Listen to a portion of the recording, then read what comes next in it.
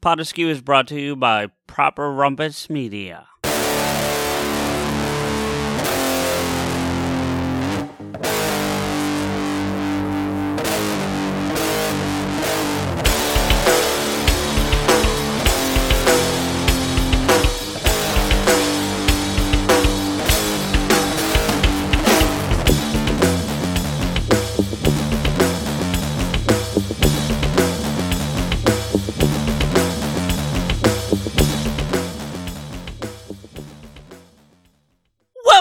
Pot Askew Podcast. I am CJ, and with me, as always, is my hetero mate Rico. What's up, man? This drink, I like it. Another. Nicely done. I was wondering where you were going with that. In general today. No, it feels good to do that again. You know how long it's been since I've done that proper? A long time. It's probably been 5 weeks, I want to say, since I've done a proper pure on Pot Askew entrance. As opposed to Proper Rumpus Media. Nice. Look at you tying the brands together. Oh, and that's as far as the puns that you will like, because I've got some low-key Thor puns. Oh, you definitely went there. That was just not okay. No. No.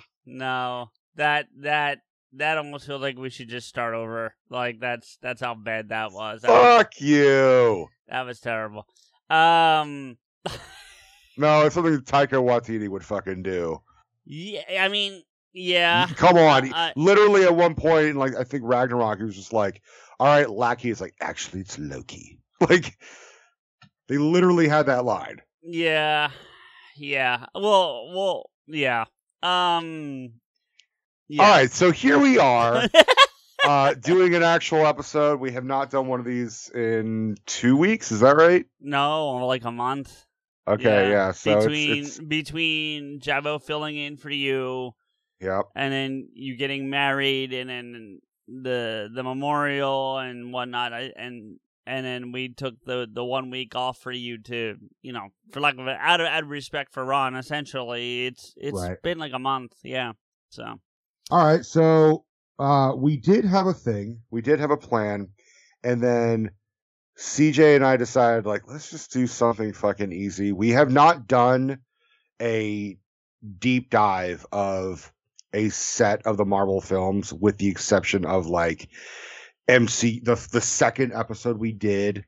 Yeah, we haven't done a full franchise dive since the MCU episode.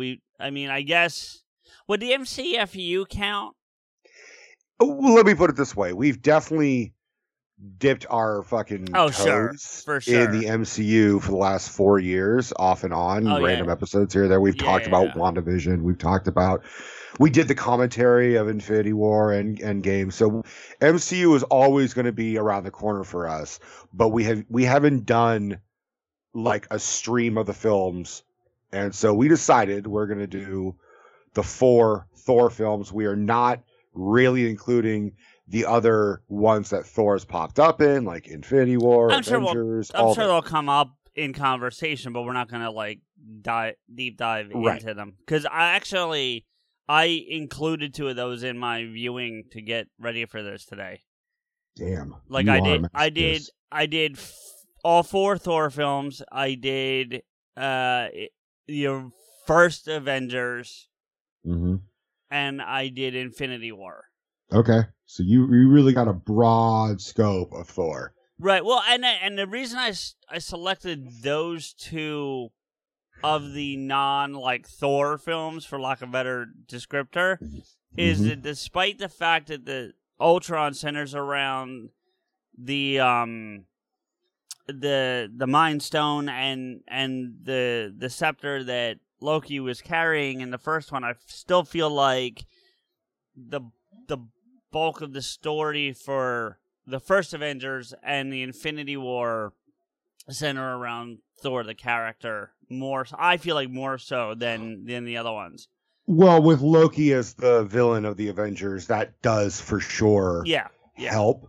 And I mean, Thor is definitely a major big player in the Avengers. A lot of the credit goes to like Tony Stark and even Captain America.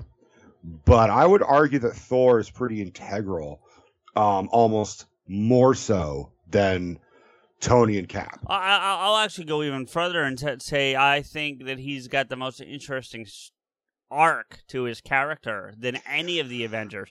Not the movies. We're not talking about the quality of the films. We're talking about the arc of the character itself, from the first Thor through Love and Thunder, and including those other films we're referring to. He definitely has the biggest evolution of all the characters. That's kind of what I mean. Yeah, you know what I mean. I mean, I would say a close second would be Tony. I mean, Tony. Oh yeah.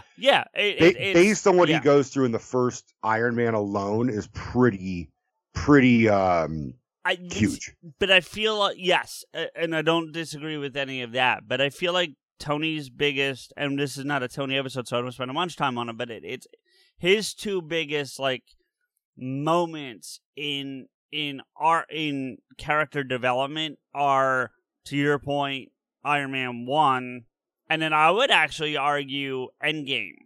Like, are his two biggest, like, moments. He's got great moments throughout the rest of it, but, like, pivotal moments in his story are there and there. Whereas Thor, I think he's got a few of them throughout that I could point to. Well, I would say that Tony's biggest character change is what happens to him in Avengers, because that gives him PTSD they really can't shake off until, like, Endgame, really. You know, seeing the aliens, seeing Thor's, I'm sorry, Thanos's army up in space, and I mean he has like nightmares throughout the fucking franchise. Whereas Thor, honestly, he really just becomes goofy, like, and it's a weird character development. That I can kind of feel like I can explain a little bit, like. And part of it is story driven and part of it's real life driven, right?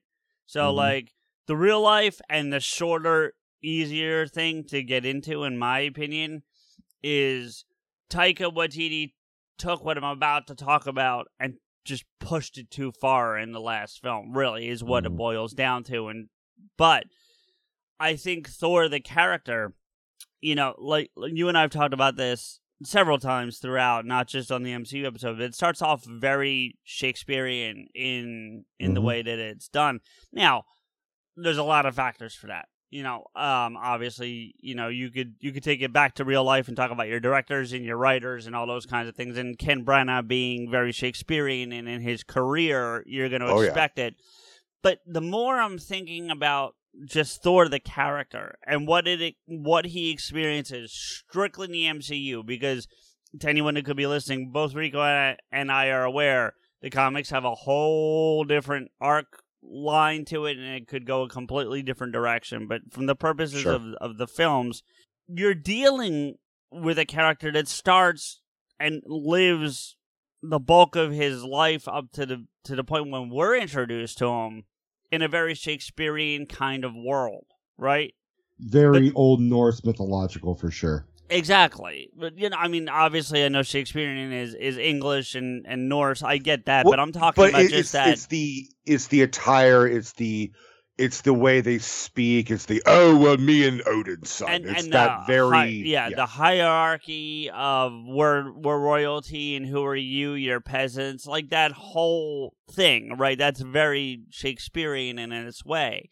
And I would argue the more that Thor spends time on Earth amongst the humans, and we get a nice actual, one of the few real positives I feel like you get in Love and Thunder is a real explanation of some time where you don't see Thor in all the other films in the MCU.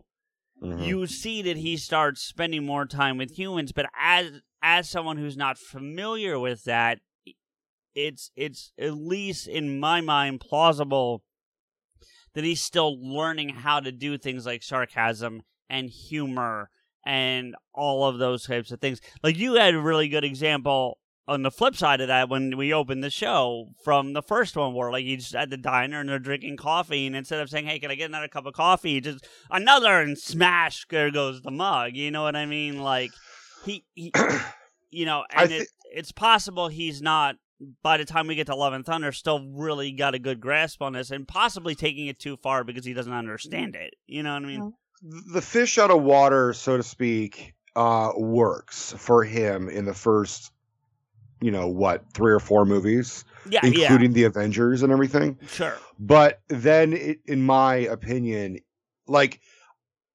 for the longest time, Ragnarok to me, like, I loved Ragnarok. I just didn't like what it was as Thor 3, because you got Thor and you got Thor 2, which are both very dark, Shakespearean, and then you get this fucking very bright, colorful, goofy, really fucking funny third one, and it just clashed. Really, it's like black and white, and then all of a sudden rainbow. But see, I feel like that it's a fucking rainbow in the dark, so to speak. Which is ironic, being that that's the closing credits song. I have to give them credit. That's a really good fucking song to include in the Thor films. I don't disagree with that. My only complaint with them including that song in the Thor, especially in Love and Thunder, is that it's so left field for all the other music from that film. Like, that and the Enya are so out of place for everything else that it was like, what if... Okay, getting back to real life, here's what I can say about Love and Thunder. And it feels like Taika Waititi tried to make a James Gunn film and failed. Is exactly what that feels like to me. It really is his version of, like, as Guardians of the Galaxy. Right, but it wasn't, none of it. It wasn't great. I mean, look, here's what's really disappointing about Love and Thunder is that it actually has a very good story, but the humor really cheapens the whole fucking flick. You remember, not to get off Thor, but that was my biggest problem with Guardians 2. Like, I thought Guardians 2 was a really good story concept, and then specific, and with Guardians 2, for me, it was very specific to Drax. That with the problem, I don't feel like they pushed it too far with everybody else, but Drax, they just like... maybe to a point Yondu, but that was it. You know what I mean? Like, Here's my opinion for, and I say this as somebody who's always trying to make people laugh. Sure. Sometimes the funniest line is not the best line. Exactly. And sometimes great improvisation is not necessarily necessary for... I was being redundant there on accident, but it's unnecessarily needed. Like, I love a movie where it shows improv, but the real trick of it is finding where the improvisation is natural. Right. Great example, and I think I've mentioned this before in the past, Goodfellas. The whole fucking dinner scene. Where, like, his mom wakes up, they're trying to, get the fucking knife. That whole scene is improvised. And you can kind of feel that it's improv, but, like, when you tell someone, oh, that whole scene was improvised, you're like, oh, wow, well, that's great. It's a great fucking scene. It feels natural. It feels dynamic. It feels very familial. But then you get to movies like Ragnarok and Love and Thunder especially, where you could just tell they're having too much fun, and that, it was a really funny scene, but it does nothing for the story. And sometimes a little, like, you have your improv scenes, you film them, you record them, you look at them, and you say, hey, that was great. That was a really fucking funny thing. You should be proud of that joke, but it's not going to fit in the movie. I feel like it, and hear me out on this, because it might take a second to, like, get to my point here, but I feel like this kind of goes back to what Eddie Pence said about us. Like, he was having some fun, and we were having a good time, and it was on Get Vocals, and not everyone may have heard it, but, he said something to the effect of, like, because Smoke had asked him, if you recall, like, if he was doing a stand-up bit, which one of the two of us would he prefer open form, and he really struggled. I think he was trying not to insult anybody, which I guess he didn't realize neither of us would have really actually been insulted by it, but whatever.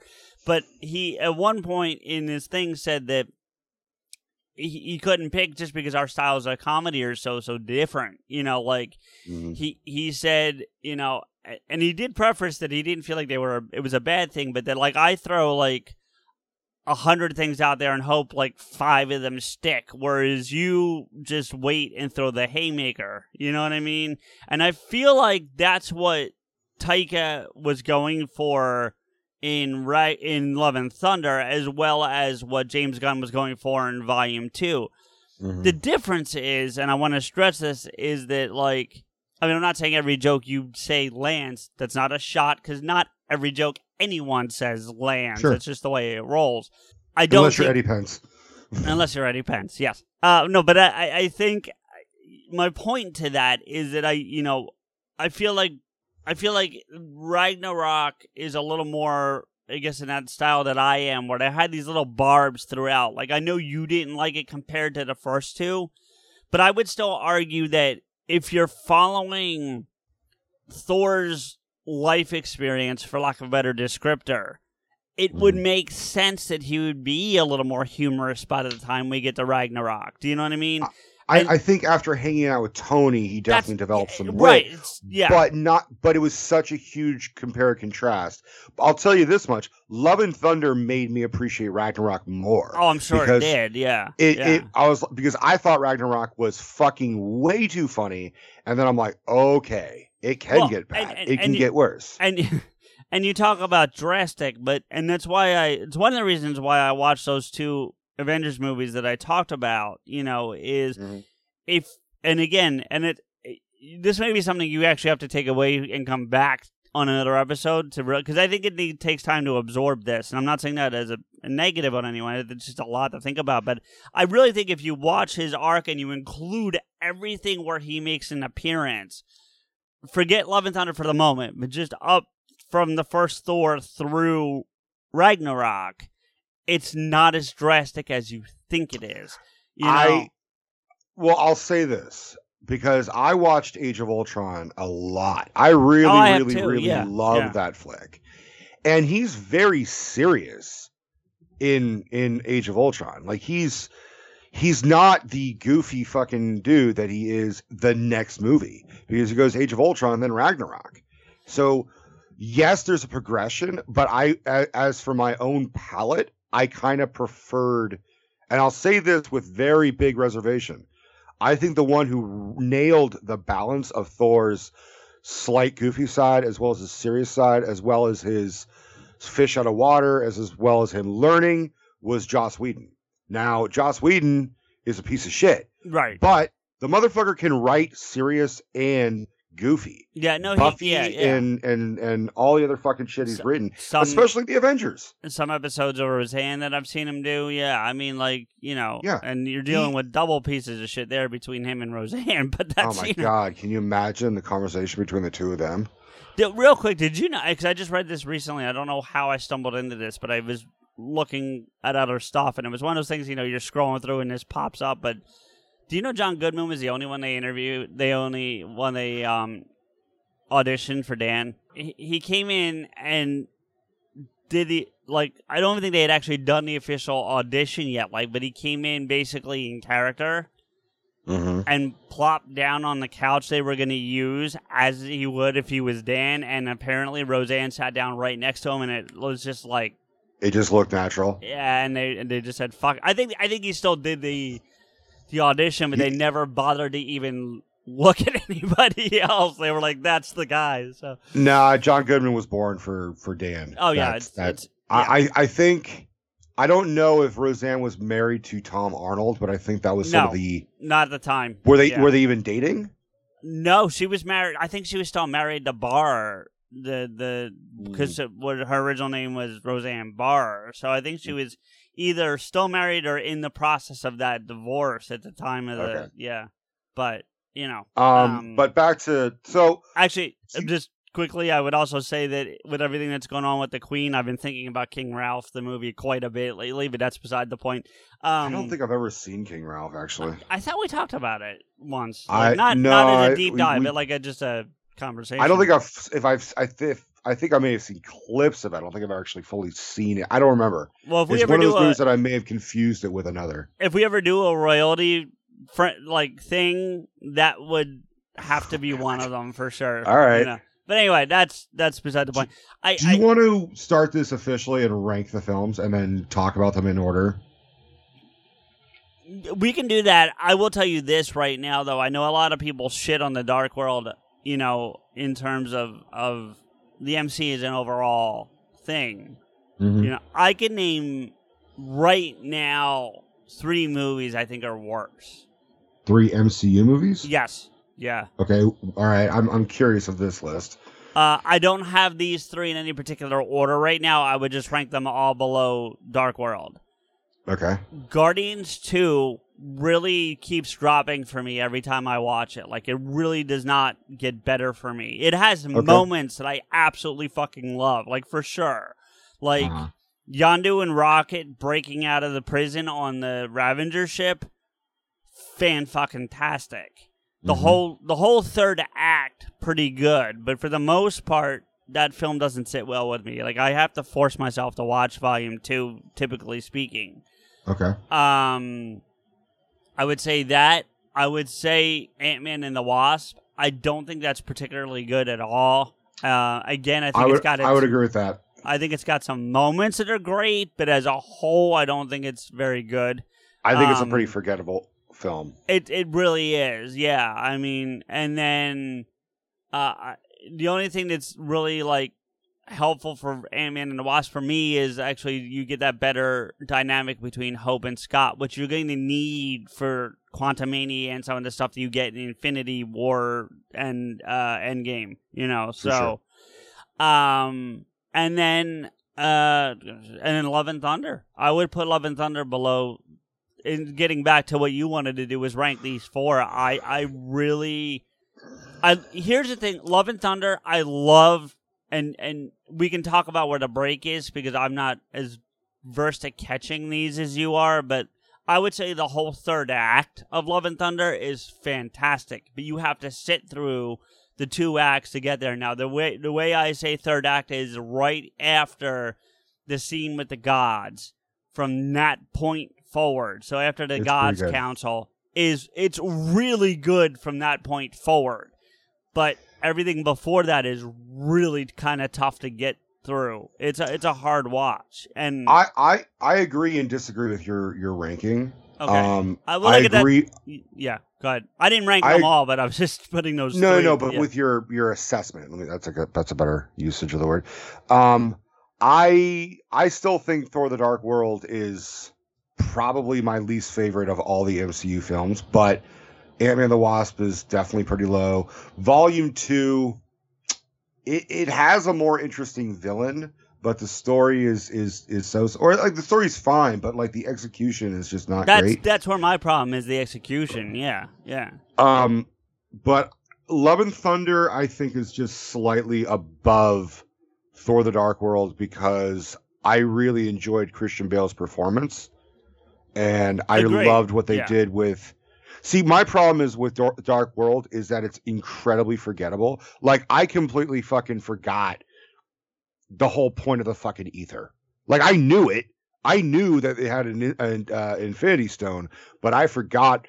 I had to remember. I remind myself, which one is it? Which fucking stone is it? I'm like, oh, okay, it's the fucking Reality Stone. Well, but that's the thing that I feel like the MCU. It's one of the few places I feel like the MCU as a whole has really dropped the ball.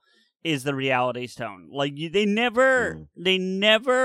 Originally it was the Power Stone, and then James Gunn did Guardians, and he said, no, this is the Power Stone, and they're like, all right, I guess it's the fucking Reality Stone, I guess, which would make more sense because it bends reality, right?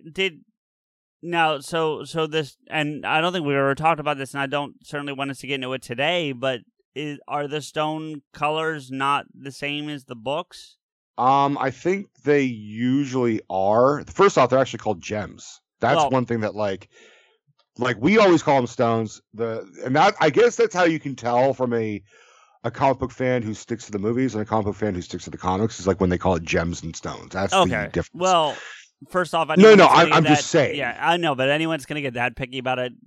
Like, loosen your underwear just a little bit. Thank you. Well, they're gonna be picky about it because it was called Gems for 50 years. Okay, before... but it's fair to say that Stone sounds better. Well, not only that, but that Stan signed off on this because he lived up to Endgame filming.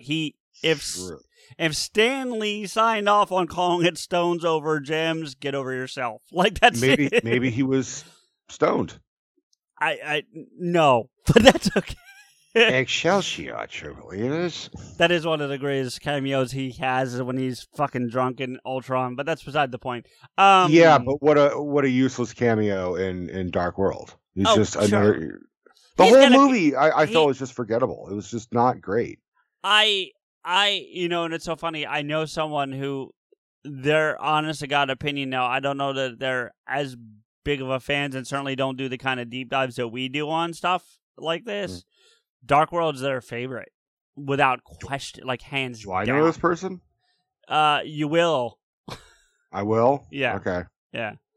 Because I'd like to talk to them and be like, what the fuck? Okay. And to be fair, this person is British, so I think the Shakespearean aspect of it, like for them, I think it's Dark World, Thor, and then the rest, like in that order. And the rest, right? Well, yeah, I don't know this person's ranking on Love and Thunder and Ragnarok, so I don't want to say, but yeah. Okay, all right. So let's do our ranking. So yeah, for me, you know what? Having do you want to hear mine to help you? Yeah, please. Yeah. All right. And this one I actually kind of struggle with, but I'm gonna go. I'm just gonna say it. 3-1-4-2. I'm surprised. I know. Yeah, a lot of people are surprised by that. I would have guessed you for 1-3. And I really debate about that, but I have to admit that 3 is a fun time. Yeah. But but it helps with, I don't know, maybe I'm just not the biggest Shakespeare fan. Thor 1 is really just it's the best hits of Shakespeare. It's Macbeth, it's Hamlet, it's Richard III, it's all that shit rolled all into one. You even got some fucking Romeo and Juliet with like, he's from one planet, she's from another family. It's that type of shit. I think I gotta go 1-3-2-4. I think is where I gotta go there. Like, okay, hey, you know what? I think you and I are at a ranking where we both can respect the other person's ranking. For sure. Yeah. For once, where it's like, I see that, and you're like, I see yours. Yeah. Okay. Like, usually we're like, what? If you had said 2 as number 1, I would be like, all right, ding, ding. Yeah. No. Here's the thing with the Dark World, right? Like, first off, this is the first time I've sat down and watched all 4. Me too. In this close proximity. Obviously, Love and Thunder is brand new, but even if you take that out of the equation, it's the first time I've watched the first 3 in this close proximity to one another.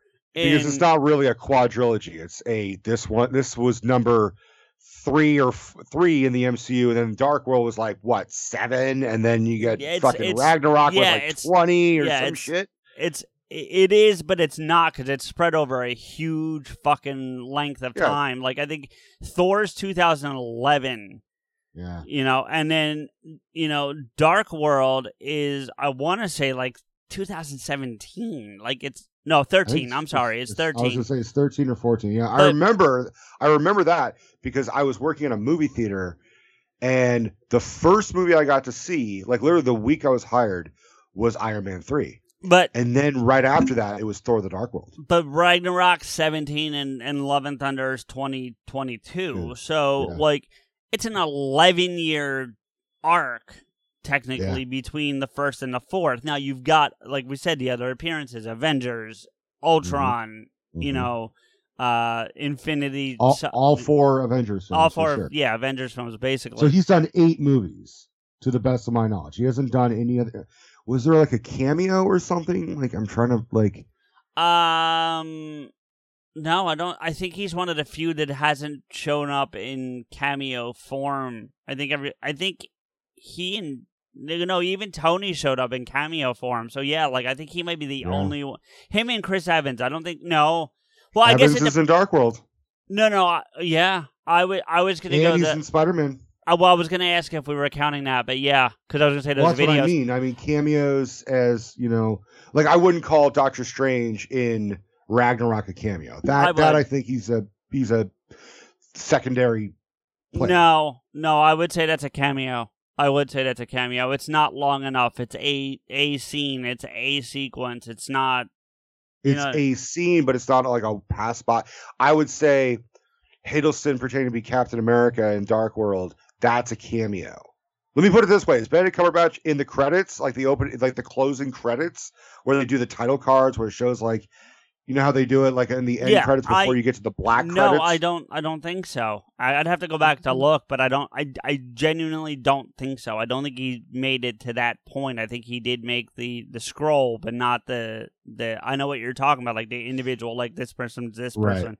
No, I actually don't think he makes that cut. I could be wrong. I feel like I need to double check that. Yeah. Should we pause to double check? And we're back. Well, and you were right. All right, I guess Cumberbatch is a fucking cameo batch. I mean, you're right. In terms of cameos, as cameos would go, it is the longer of some of the other ones we've seen. I.e., the one you brought up, Chris Evans. It's like seconds, right?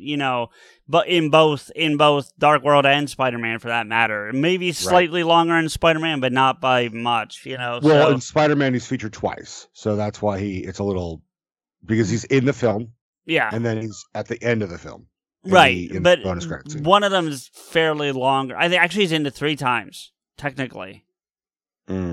Because, you're right. It's like, so you're in detention. Yeah, like there's the gym class detention, and then the post credit scene. Yeah, so, but yeah, man, yeah, it's definitely a cameo by Cumberbatch. I am surprised that Ruffalo was ranked so Ruffalo. Well, and that was a question I was going to ask you, because even though we're not talking Hulk specifically, he plays a very major factor in Ragnarok, right? Oh, yeah.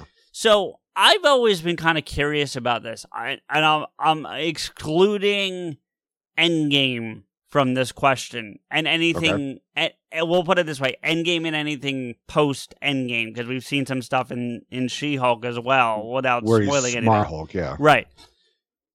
Do you think he's voicing the Hulk when it's in Hulk form? Ruffalo shows up as Banner in Ragnarok eventually, but when it's Hulk, do you think it's Ruffalo? I have an answer for this, actually. Oh, good.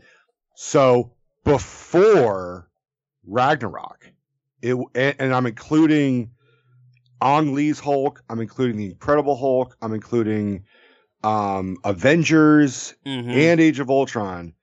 They were always voiced by Lou Ferrigno. Ragnarok is the first time that is Ruffalo voicing the Hulk, and then continuing on. But my problem is, I was detecting a lot of auto-tune in Ragnarok. I know what you read or whatever you saw. I'm not debating that was a thing, but I would argue, because when he says puny god in Avengers, that sounds like a voice modulated Ruffalo, not a Lou Ferrigno. When he's like puny god after he smashes Loki around for like 10 seconds. This is going to sound very mean to me. I'm not intending it to be, but it sounds like Lou Ferrigno natural speaking voice. See, I mean, puny I know. God. I still feel like it's rough. I mean, I don't think allegedly it's Ferrigno, but I'm telling you, if you can find clips of like Avengers and then Ragnarok, I swear they added like a weird auto-tune to his fucking voice in Ragnarok. Sure. I hear like it goes that high-pitched warble in like auto-tune songs and shit. Like you hear it. Like whoever did the mixing was just like, fuck it, press the auto-tune button, there you go. Well, I mean, yeah, that's certainly a possibility that they did that. I don't know. It just seemed. I will say that they should have, in my opinion, making Smart Hulk what he is was clearly the direction they were going to go with the progression of Hulk and Banner. Which it just sucks. Oh, it does. I'm not a fan. Although I think it played the best, without getting in a whole separate discussion, in what we've seen in She-Hulk up to this point. Like, I think it plays well there, but it's the only place it plays well. You know, yeah, or in the dramatic scenes in Endgame when he's being fucking funny, it's super cringy. I really liked how he was in Ragnarok because he was just intelligent enough where you could have a conversation with him without him going, "Oh, smash!" And I would say that it's very similar, and I can tie this together, believe it or not. I would say it is very similar to Thor's development. Now, Thor is obviously much more intelligent from the beginning, but Hulk is kind of like an infant. Like, if you think about as if Ed Norton's Hulk is canon, which it supposedly, although now I'm now hearing that it could potentially have been in an Elseworlds, not with Abomination and fucking what's his fuck. Well, I don't know if you've gotten for how far you've gotten into She-Hulk, but Abomination looks very different in She-Hulk than it does. Oh no, I've likened that to Evolution. That's my answer. And maybe that's a discussion for a different day. My point though is that it's conceivable that the Hulk is developing as a young child would continue to develop. As you know, you have a child, it grows. So every time he's the Hulk, he's learning more things. Now, when he does the merger of Banner and Hulk, that wipes that completely out. But up until Ragnarok, it's just Hulk developing as a sentient being for any other descriptor. You know what I mean? Yeah, he's dormant. But that's also why by the time you get to Ragnarok, he's able to have full sentences and because he's been that dude for 2 fucking years. Yeah, I'm with you. Yeah, well, not even that. I would argue that the Hulk, in some capacities, growing even when he's in Banner form. You know what I mean? Like, because I don't. Albeit very slowly as compared to when he's in Hulk form. Sure. I'm not going to argue that. Yeah, He's just learning from Banner's subconscious. Let's put it that way. Yeah, exactly. It's kind of what I was getting at. But yeah, so I don't even know how we got here and trying to get us back. And let's go back to Thor. Let's just go back to Thor 1 and like really do this. Okay. Thor 1, I genuinely dig. I think, like I said, I ended up making it my number 1, but I really struggled with that because I do really enjoy Ragnarok. But what I think I really like about 1 is that it goes back to character development. You get this the movie starts with this really cocky and arrogant Thor who's, I'm going to be king and I'm the best king that's ever lived, even more than my father, though he never says it, but you can tell he's feeling it. You know what I mean? Yeah. And he gets knocked down a peg or two.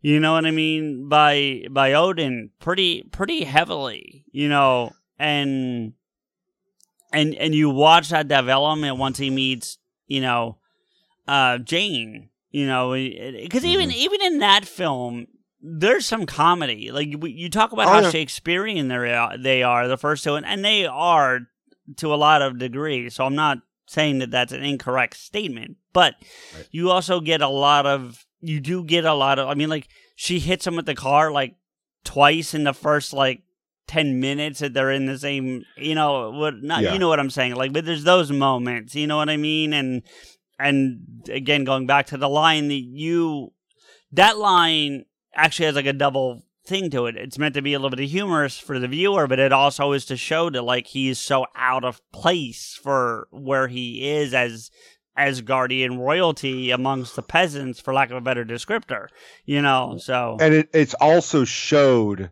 later by Volstagg doing the same thing.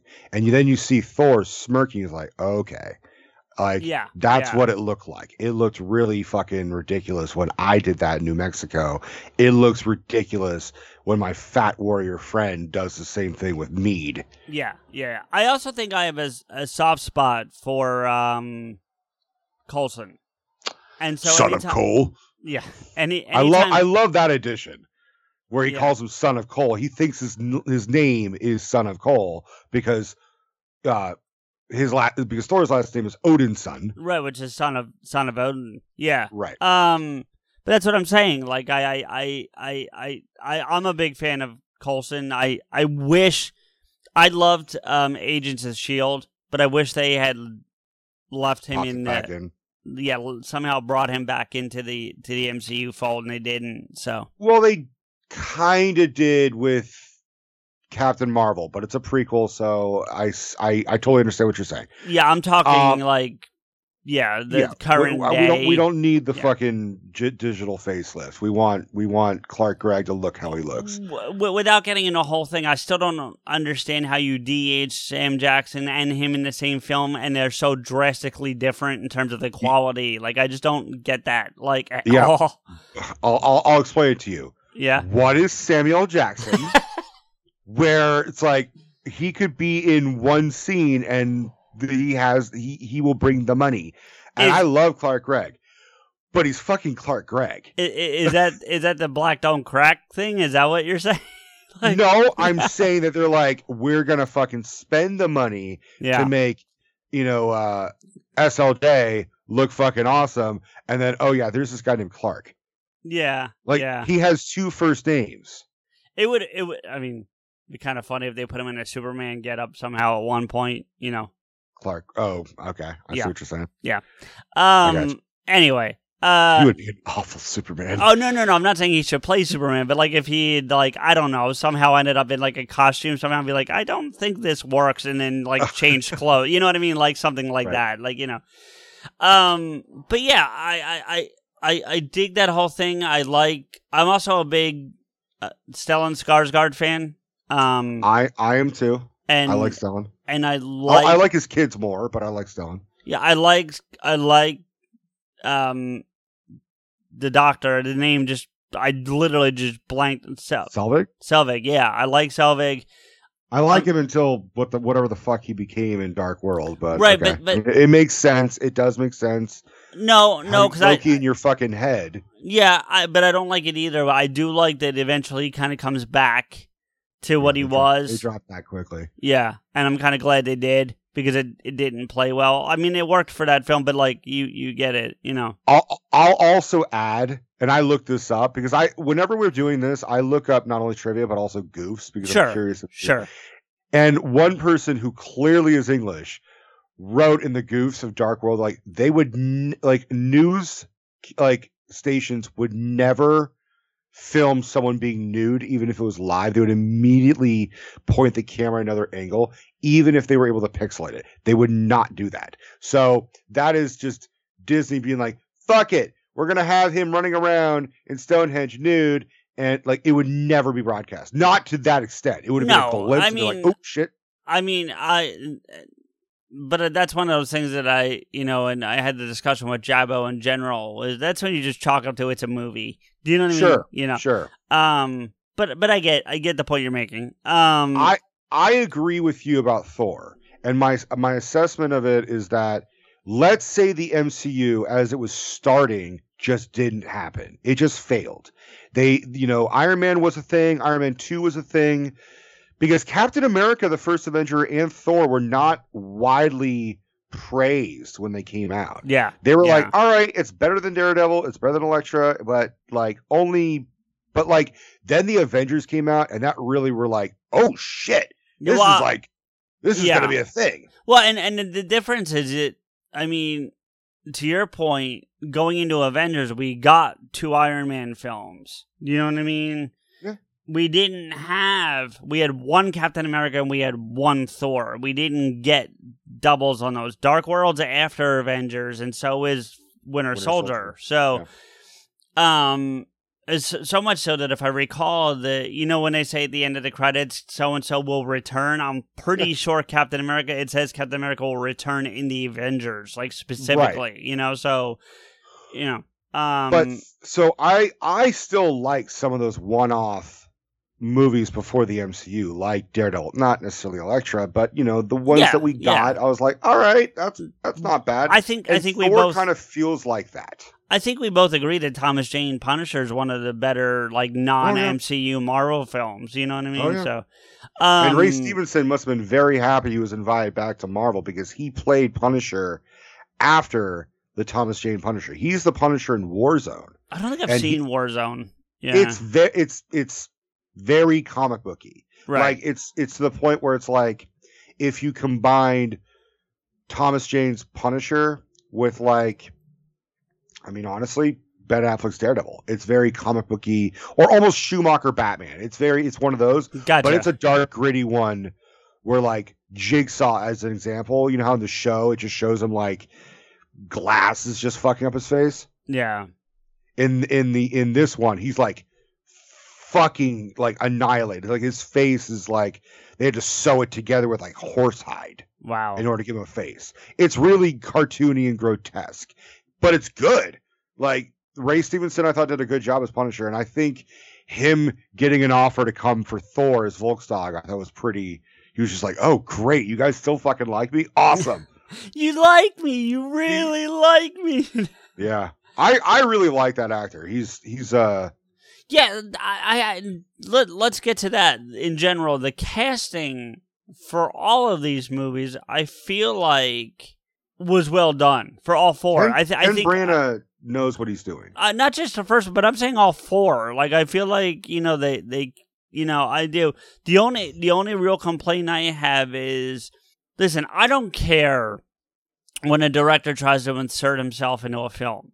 Obviously, we're big Kevin Smith fans, and Silent Bob might be one of the biggest examples of that. But to Kevin's credit, he's not trying to steal the limelight until, in my opinion, Reboot. Like, that's the first time you get, like... Because he always had that one line, and in Chasing Amy, he's got that more of that soliloquy. But for the most part, he doesn't do much in terms of that kind of... maybe Mallrats with the flying through the air, but it's still not... he does a lot in the progressive films. I mean, Dogma, he's downright... integral, like, the movies. But he doesn't feel, here's the thing, like, he's the muscle. But he also, like, by comparison, in Thor in Love and Thunder, I feel like he's forced. I feel like Taika Waititi forces himself in his Korg. You know what I mean? Definitely would not have had him as a fucking narrator. As soon as he started talking, I looked over at Steph. When we saw this in theater, I was like, oh, shit. I know what they were going for. They were going for Lewis in Ant-Man, is what I think they were going for. It didn't work, but that's what they were. My opinion is that's what they were going for. Who's Lewis in Ant-Man? I think it's Lewis, Michael Pena's character. Like... Oh, Luis. Oh. Okay. I might have said it wrong. My apologies. But yeah. No, I just blanked on the characters because I don't watch Ant-Man and Ant-Man and the Wasp that often. I watched the first one quite a bit because I really like the first one, the first Ant-Man. So I've watched that one quite a bit. And Michael Pena doing the story might be one of my favorite pieces. Like, honestly, so much so that I don't know if you remember this, but when Endgame was coming out, there was rumors that one of the extras was Michael Pena as Luis doing the entirety of the saga. Well, they actually had him come on stage and do it. I would have loved hearing Luis do the entirety up through Endgame. Like, we don't need even to keep coming back, but just that the Infinity Saga, like... Yeah. I don't even care if it was like 20 minutes. It would have been worth it to listen. It would have been worth it. Absolutely. Because especially if you could have somehow like taken clips from the real movies and then just take the audio out and have Luis doing the you know what I mean? Like that would have been fucking perfect, So like when Korg first appears in Ragnarok, I liked it. I did too. Yeah. I liked what Taika did because he based Korg on like, as he puts it, Polynesian bouncers, who are very soft-spoken, New Zealander, Polynesians. It's like, oh, hi, I'm Korg. Nice to meet you. Oh, no, you can't come in, right? It's you can't come in. Like, very friendly, and like this dude made of rock. And here's the interesting thing that I noticed going back and watching. Again, as I said earlier, this is the first time I've watched, all four, especially the first three, in so close proximity to one another. And I don't know if you remember this, because you consider Dark World to be pretty forgettable. But the giant rock thing? It's the king of that species. It's the king, not the god.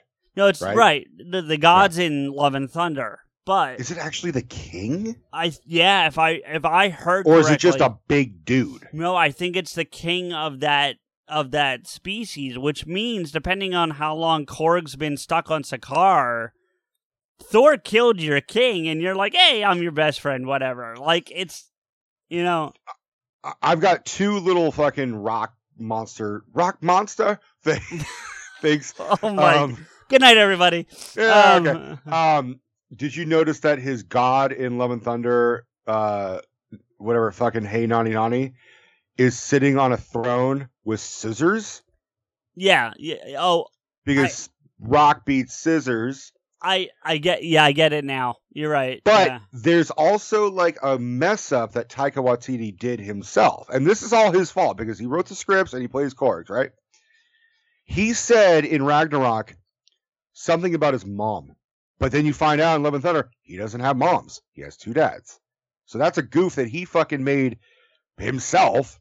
Unless he called one of his dads a mom, which is kind of weird, like, for a rock. The whole thing is a little fucking weird to be.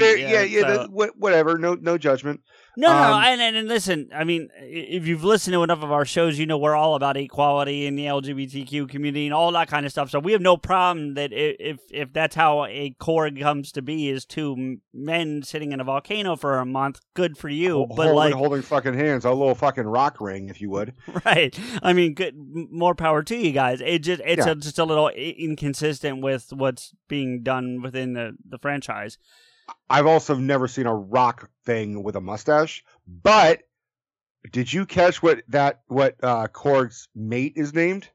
Dave, right? Dwayne. Dwayne The Rock Johnson. That's not been a thing on trivia on anywhere. Taika Waititi's not confirmed it, but the odds of a fucking rock thing named Dwayne, I was like, I think I just discovered something that no one has discovered. It could just be a happy coincidence, too. I mean, it could be. It very well could be, but come on. No, I get it. I'm not dismissing your thing at all here. Also, how does he have a mustache? If it was made of moss, I'd be like, all right, okay.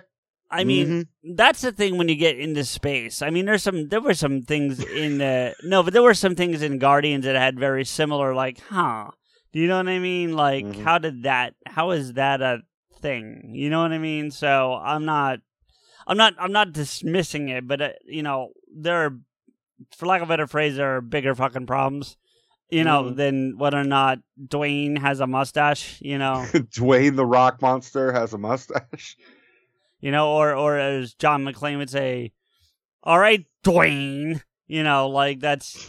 that's a line. Anytime I hear that name, I immediately go back to that line from.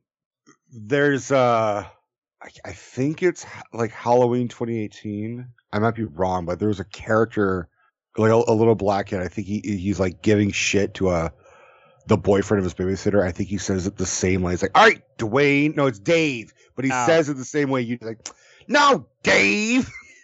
Speaking of, just to finish this off, speaking of Dwayne's, apparently they're doing I think it's a 20th or 25th anniversary of A Different World.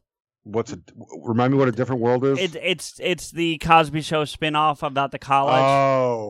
Oh. Which listen, yes, I know Cosby's still a producer on that, but because he's not on screen, that shows at least something I can still watch. Do you know what I mean? Yeah, I can still stomach it. But the promo pictures are Dwayne and Whitney, who ended up being like the main stars of the show by the end of the run. Dwayne played by Kadeem Hardison, and you've seen him. I'm sure you've seen. I've never seen the show. But you've seen White Men Can't Jump, right? Yes. He's the skinny black friend of Wesley? Sydney. Well, Sydney's the name of the character. I'm trying to think of the Wesley Snipes. Yeah. Yeah, Wesley Snipes. So, yeah, his skinny black friend is okay. That's him. He's put on some fucking weight, dude. Like it happens to the worst of Thor. Yeah, no, it happened to Thor. I did like the explanation in Love and Thunder of how he gets back to the Thor bod. At least, you know. I don't think there would have been much of an explanation. It's just like he just burned it off. He fucking did a bunch of weightlifting and he did a lot of exercise. And showing it, like showing the, you know, the sure working out with the chains and throwing the rocks and the whole thing. Like I thought that was, you know, whatever. But yeah, he went from the you know the Big Lebowski to the fucking, you know, the God Lebowski. Yeah, I didn't really fucking love the outfit he wore in Love and Thunder. No, well, you know what it was though.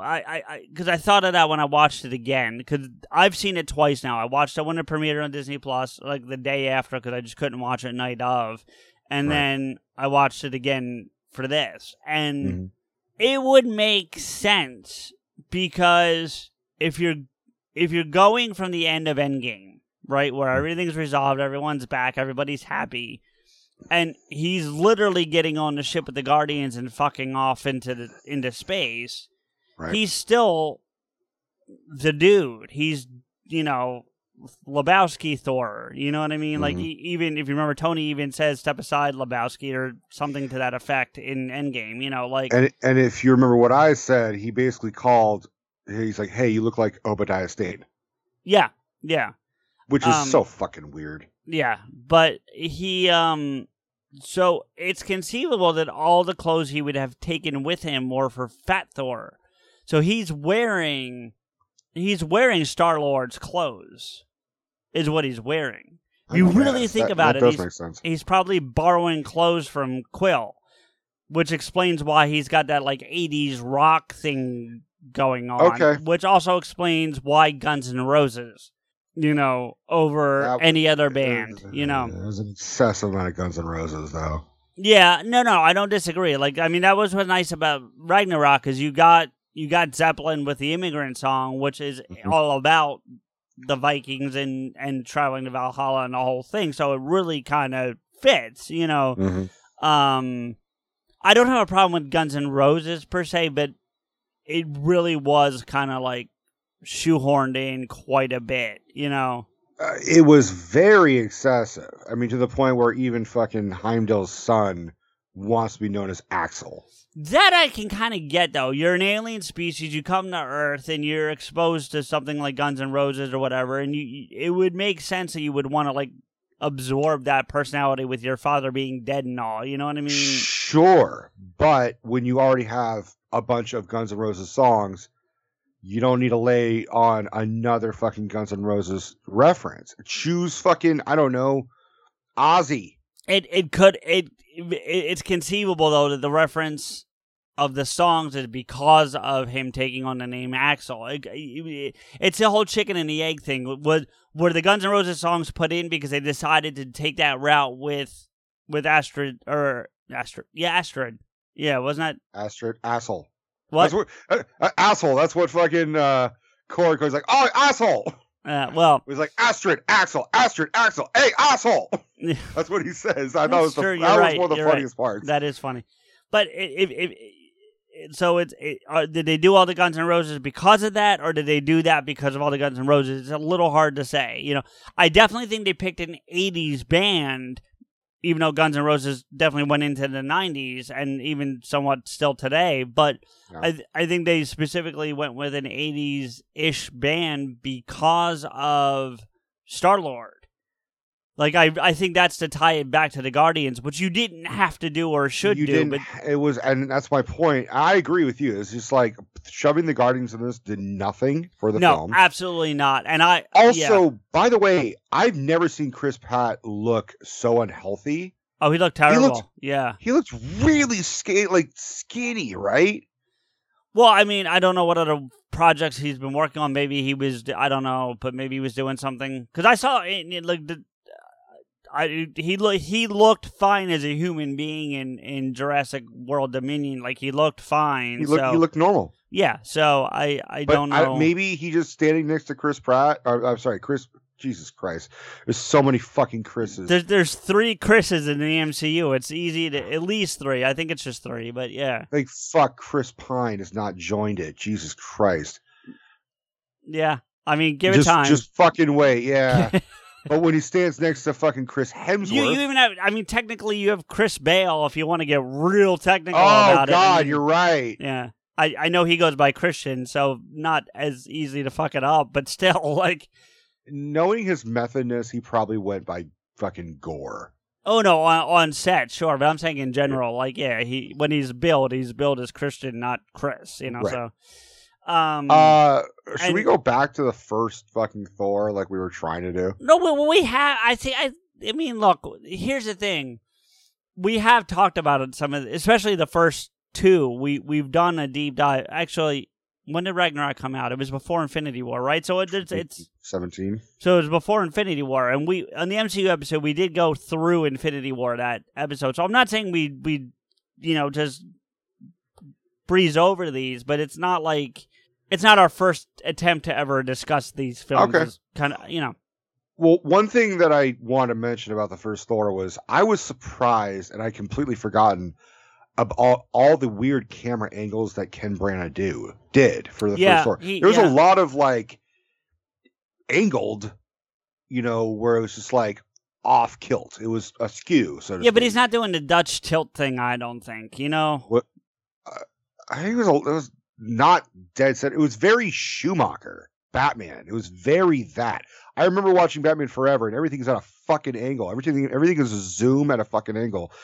And I guess I never noticed it for Thor. And it's not something that Ken Branagh does. I was very experimental, and I guess it's like, oh, it's magic, it's science, it's Norse mythology. I can do what the fuck I want in this. Well, what was more interesting for me is that I was watching the credits on Dark World. And I'm pretty sure it's the first time I've actually watched the credits on Dark World, because I typically don't watch credits unless we're doing a deep dive or a commentary. And we haven't, when we did the MCU episode, we hadn't really found our format yet for Pod Askew, so like I don't think I was doing it then. Also, listen. Full transparency to the audience, we did not prep for that MCU episode like we do now. It was like you called me up off the cuff. Yeah, well, because you called me up at like 9 a.m. You're like, we're recording today, and I was like, I didn't plan on it, but you're like, yeah, let's record. Like, get up. And then it was like, what are we going to talk about? The MCU. Okay, go. And that's what we did. Like, that's how it, recorded. And we did almost 4 hours for some ridiculousness. Yeah. But like, but the guys who wrote Infinity War and Endgame wrote Dark World. Yeah, McFeely and something. Marcus and McFeely. Yeah, like it's what I find interesting about that piece of information is that everyone like lauds these guys for what they wrote for those, plus Winter Soldier, because I think they wrote Winter Soldier as well. Mm-hmm. And so they wrote, and no, they didn't write Ultron. That was Joss. But they wrote some films that are like heavily touted as like some of the best of the MCU by the general populace, right? And a lot of the credit goes to like the directors, usually like the Russo brothers and Joss Whedon and shit like that. Right, but the Russos, to their credit, give because I've heard them do it, give a lot of credit to Marcus and McFeely as well. Like they're not like, oh, we're the men and fuck those guys. Like they see them so much so I think the 4 of them started their own production team. Like they're doing their own like non-Marvel stuff together. The 4 of them, I saw that somewhere. Like they work together very well. My point though is that like until Ant-Man and the Wasp, and now I would argue Love and Thunder, to your point from earlier, Dark World's considered to be one of the like lowest of the MCU films, and yet it's written by the 2 guys that are like. You know what I mean? Well, what I read, here's the thing. Alan Taylor, the director of Thor: The Dark World. Yeah. He's got one of the most unluckiest film careers that I've seen because he's a great TV director. He did a lot of great Sopranos episodes. He did a lot of great Game of Thrones, which is why he was really kind of selected because of his work on Game of Thrones. I see the other movie you're about to reference, I think, but go for it. Well, he also did the fucking Sopranos prequel. Okay, well, that's not what I was going to reference, but okay. What were you talking about? Genesis. Yeah, see? Which you know I like, though. Remember, when we did the Terminators, I think I had that, like second or third, only behind T2? Yeah. Like, I had that pretty high. I think you were pretty high. But Alan Taylor is, again, a great TV director. He's done a lot. I'm looking at the shows he's done. I can't say I've watched all of them, but I'm enough familiar with them to know that these are all pretty heavy, hitters. Right. And even with something like The Many Saints of Newark, which is a Sopranos prequel, you would think he knows fucking what he's doing. Because he's worked on The Sopranos, he's worked very close with David Chase, he knows the fucking actors and all that shit. And yet somehow he just makes not great fucking movies. Almost every single time he blames it on the studio. Every fucking time he's like, "Oh well, the studio interfered on this one." See that seems like I know what you're saying. That feels like a cop out. But he's actually directing the first episode of the Interview with a Vampire TV series, and I'm sure it's going to be fucking awesome because he is a great TV director. When you give him an hour, he'll fucking do some great gold. You give him an hour and a half. What the fuck happens? It's an extra half hour. It's just like, no, fuck it. I'm going to fucking make a really boring, weird Thor movie where it's like, I don't know, man. It just Thor: The Dark World just didn't. It had a very boring ass villain. Fucking the Dark Elves were boring as shit. Christopher Eccleston, or where the fuck another goddamn Chris, was fucking boring as piss. And I don't find him to be like I've seen him in some other stuff. I think you and I had a quick conversation about this when I realized that, but like he's the villain in Gone in 60 Seconds. And then you brought up the fact that he's a doctor, meaning of the Who variety, Right. He didn't get his MD license, is what. Not that we're aware of. I don't find him to be very a very good actor, honestly. No, I don't either. I think. And I very rarely bad guy. Yeah, and I very rarely criticize acting. Like specifically acting. Like I'm not like that very often, but. Honestly, what he was like? He was like Lee Pace as Ronan in Guardians of the Galaxy. It was just kind of one-dimensional. I'm going to speak in this deep voice, and I'm looking for power. I'm looking for an Infinity Stone to take over shit. It's like, dude, calm down. They even look alike. I would say Lee Pace was better, though, if I'm right. Lee Pace was better, but that's my point, is fucking Malekith was just fucking boring.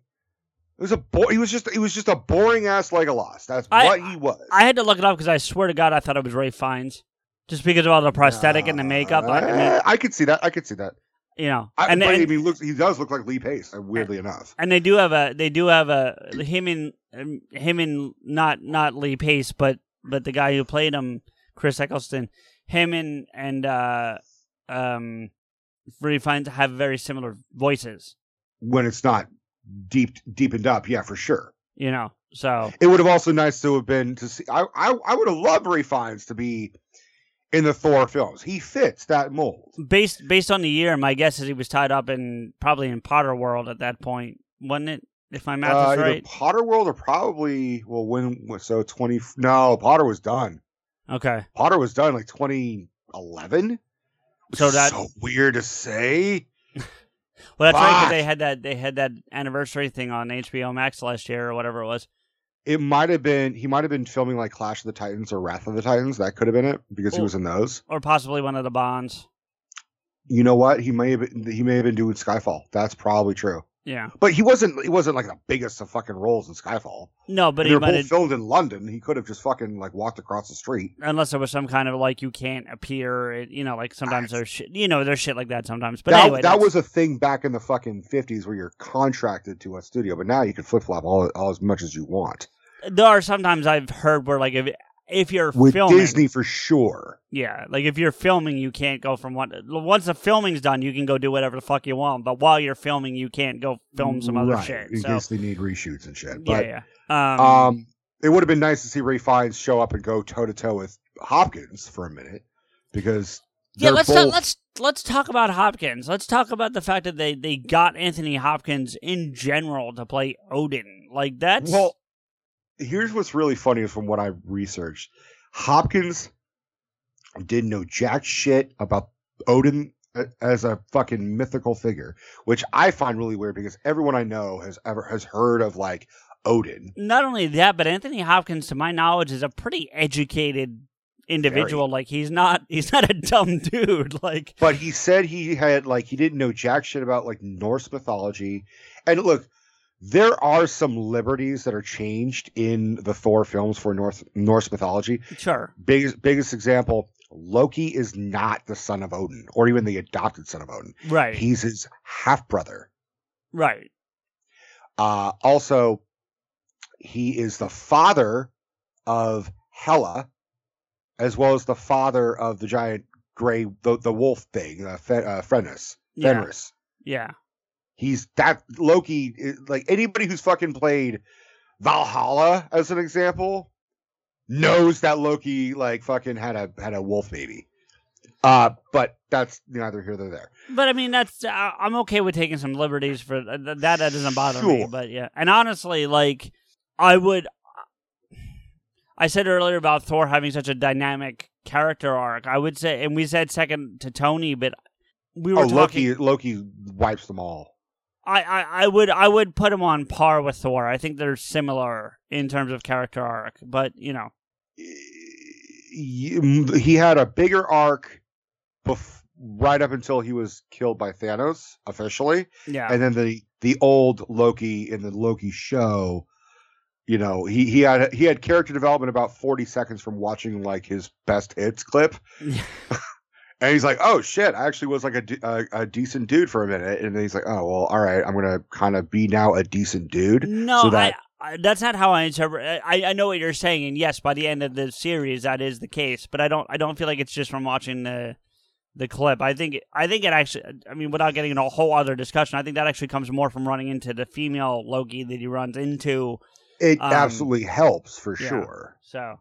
All right, but yeah, Anthony Hopkins as Odin is pretty fucking spot on casting. I think Ken Branagh is an underrated great fucking caster because all the movies that he's directed, he picks great actors for great roles. And I was really happy to see Diana Russo get another attempt at Frigga. Renee, I'm sorry, right? Yeah, I'm sorry.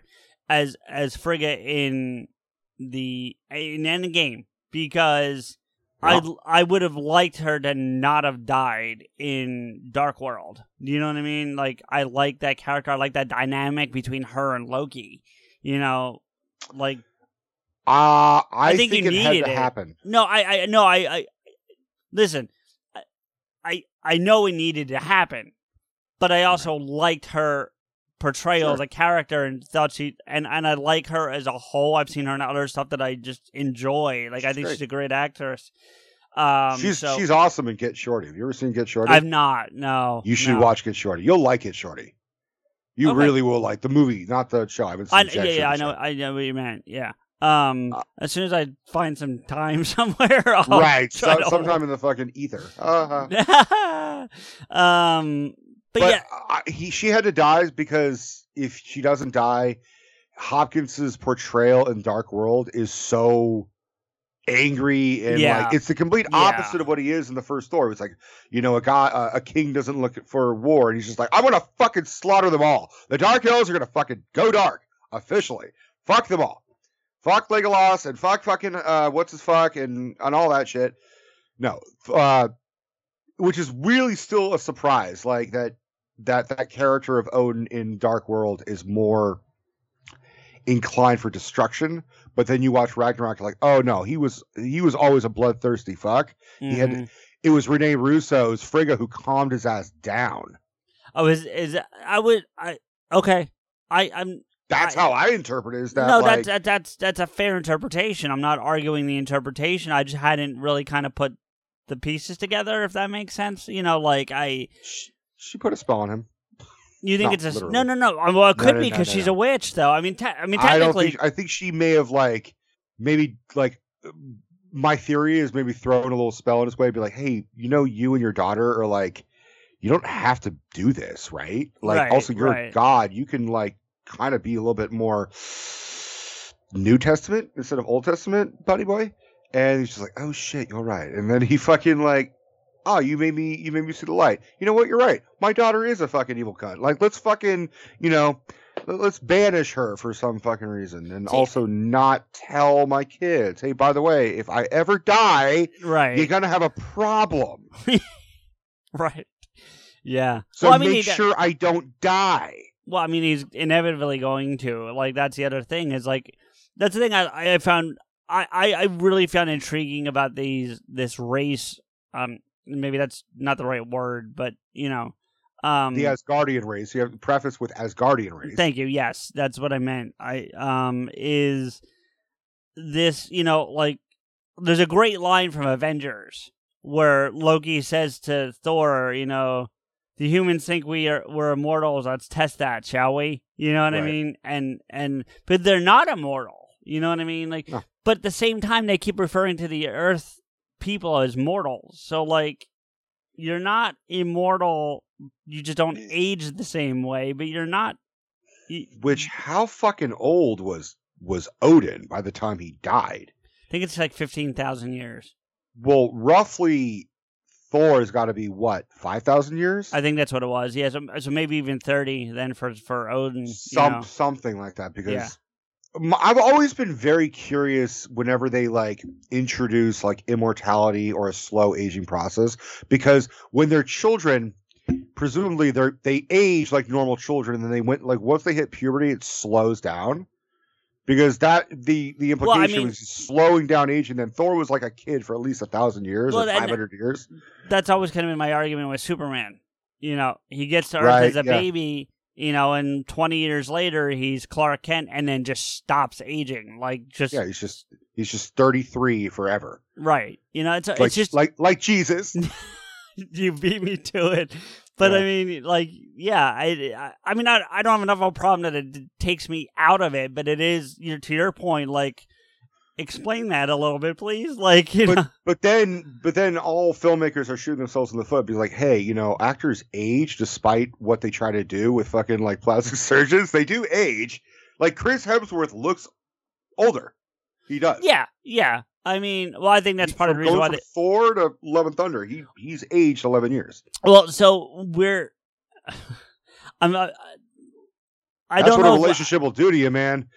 No, I was gonna say I don't know if we've been or we're going to be guests on Gate Leapers by the time this airs. I just don't know what order they're coming out in. But Gate Leapers is a show that is new to my radar, and they're a game show similar to BFYTW, but slightly different as well.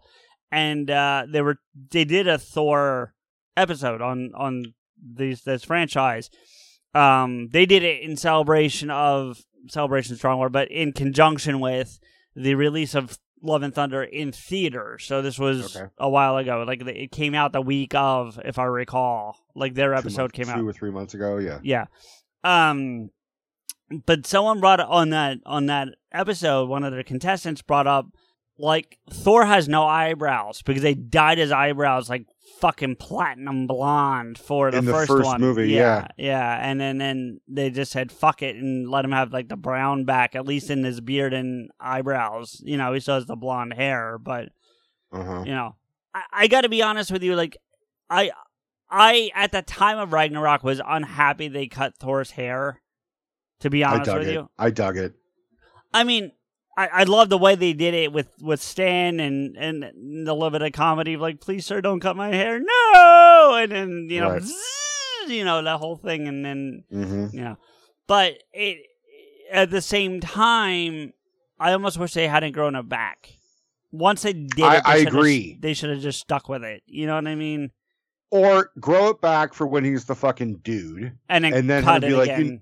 you know what? I prefer the short hair. You know, like have like it go that. Back. Yeah. It gets in the way. You know, whenever I'm flying, it flies in my fucking face. You know, have a joke right. And be like, or just have a scene of him going into a barbershop, you know, putting fucking Stormbreaker in the corner and be like, a little off the top, please. And him just reading a Playboy like we all fucking knew when we go to a goddamn barbershop. And have the barber just be like really fucking nervous about cutting the God of Thunder's hair. Be like, I really scared to do this. I don't want to do this. Yeah. I don't want to do this. Yeah, it was weird. I feel like I know you wanted to go through them all, but like it doesn't matter at this point. We're all over the place. But I do feel like we should focus a little more on Love and Thunder. I know we had some issues, but it is the newest one. It's the one we have not really spoken about yet. You know, we've touched on it a little bit, but you know, more like Love and Blunder. Am I right? Okay. That was almost worse than the jokes that were in the movie. A lot of it didn't hit. Like it again. I feel like once you got past the confab of gods in Omnipotent City, you know, which, but yeah, terrible name. It's a hard fucking name. Fuck you. I get the joke. I get the joke they were going for. I get it because if you say it really fast, it actually says another word which describes a god. Right. I got the joke. You know, but all I do is just say Onomatopoeia City. You know, is really. But like from the end of that sequence on, mm-hmm. I think the movie was really, really good, and I would argue maybe even the opening sequence with Christian Bale is halfway. But that even feels very misleading opening because you're like, oh, this is gonna get dark. This is gonna be fucking good. You're like, no, this is. But it's also a little weird. Like I feel like there's a bit of an inconsistency even in that opening sequence. Like, I mean, I get technically Gore and his daughter are compared to us an alien race, even though they're humanoid in what they look like. They could, I mean, still be a different species or whatever. Right. But based on the surrounding environment behind him on camera, neither of them should survive. Not even close to getting to the point where he would have got to that oasis and had the confrontation with his god. Do you know what I mean? Like, it just didn't. That didn't work for me at all. Like, really, you know. It didn't bother me. I don't know, because it sounded like the fucking Necrosword was like luring him, and in order for that to happen, he had the daughter had to die, and obviously she's smaller, so like she might be weaker. Her dying sadly makes sense. What doesn't make sense to me is him surviving. They should have. My point is, they both should have been dead long before the planet got to the point that you're seeing it in. That's kind of where I'm at. Like, sure. I mean, did you know who played Love? No. That's Chris Hemsworth's daughter. So far as I know, so far from my research, she's a Hemsworth. Well, why not? And actually, the majority of his family was in this movie. The rest of them are in the fucking franchise anyway. So, but except Liam. Liam's the only one who's not been in the fucking thing. Luke is. Yeah. Chris's wife performed the kiss at the end in the bonus credit scene of Dark World, where he shows back up and like he's kissing Natalie Portman in the bonus credit scene, which is like the lamest bonus credit scene. Did I skip that? I might have skipped that accidentally. Where like they're like waiting around, like where's Thor, and like Crack of Thunder, and like he just like she runs towards it in slow motion, he walks out of it in slow motion, and they just immediately embrace. That was his wife. Yeah, I think I skipped that accidentally. Yeah. During the opening scene where young Thor is running and shows him that's aging. His son, right? Yeah. That's all of his. That's his kids aging. Yeah, but see I think the girl is his daughter. Like that kind of stuff, and then Luke playing the actor Thor. Like I like that kind of stuff. Actually, I think that. So do I. Yeah, I think that plays well. You know, I love Damon showing up again. You know, I to play Loki. I think we might have discussed this before, but I'm going to pose the question again. just because I think it's relevant to what we're talking about. But do you think he got that role because of Dogma? Yes. Yeah.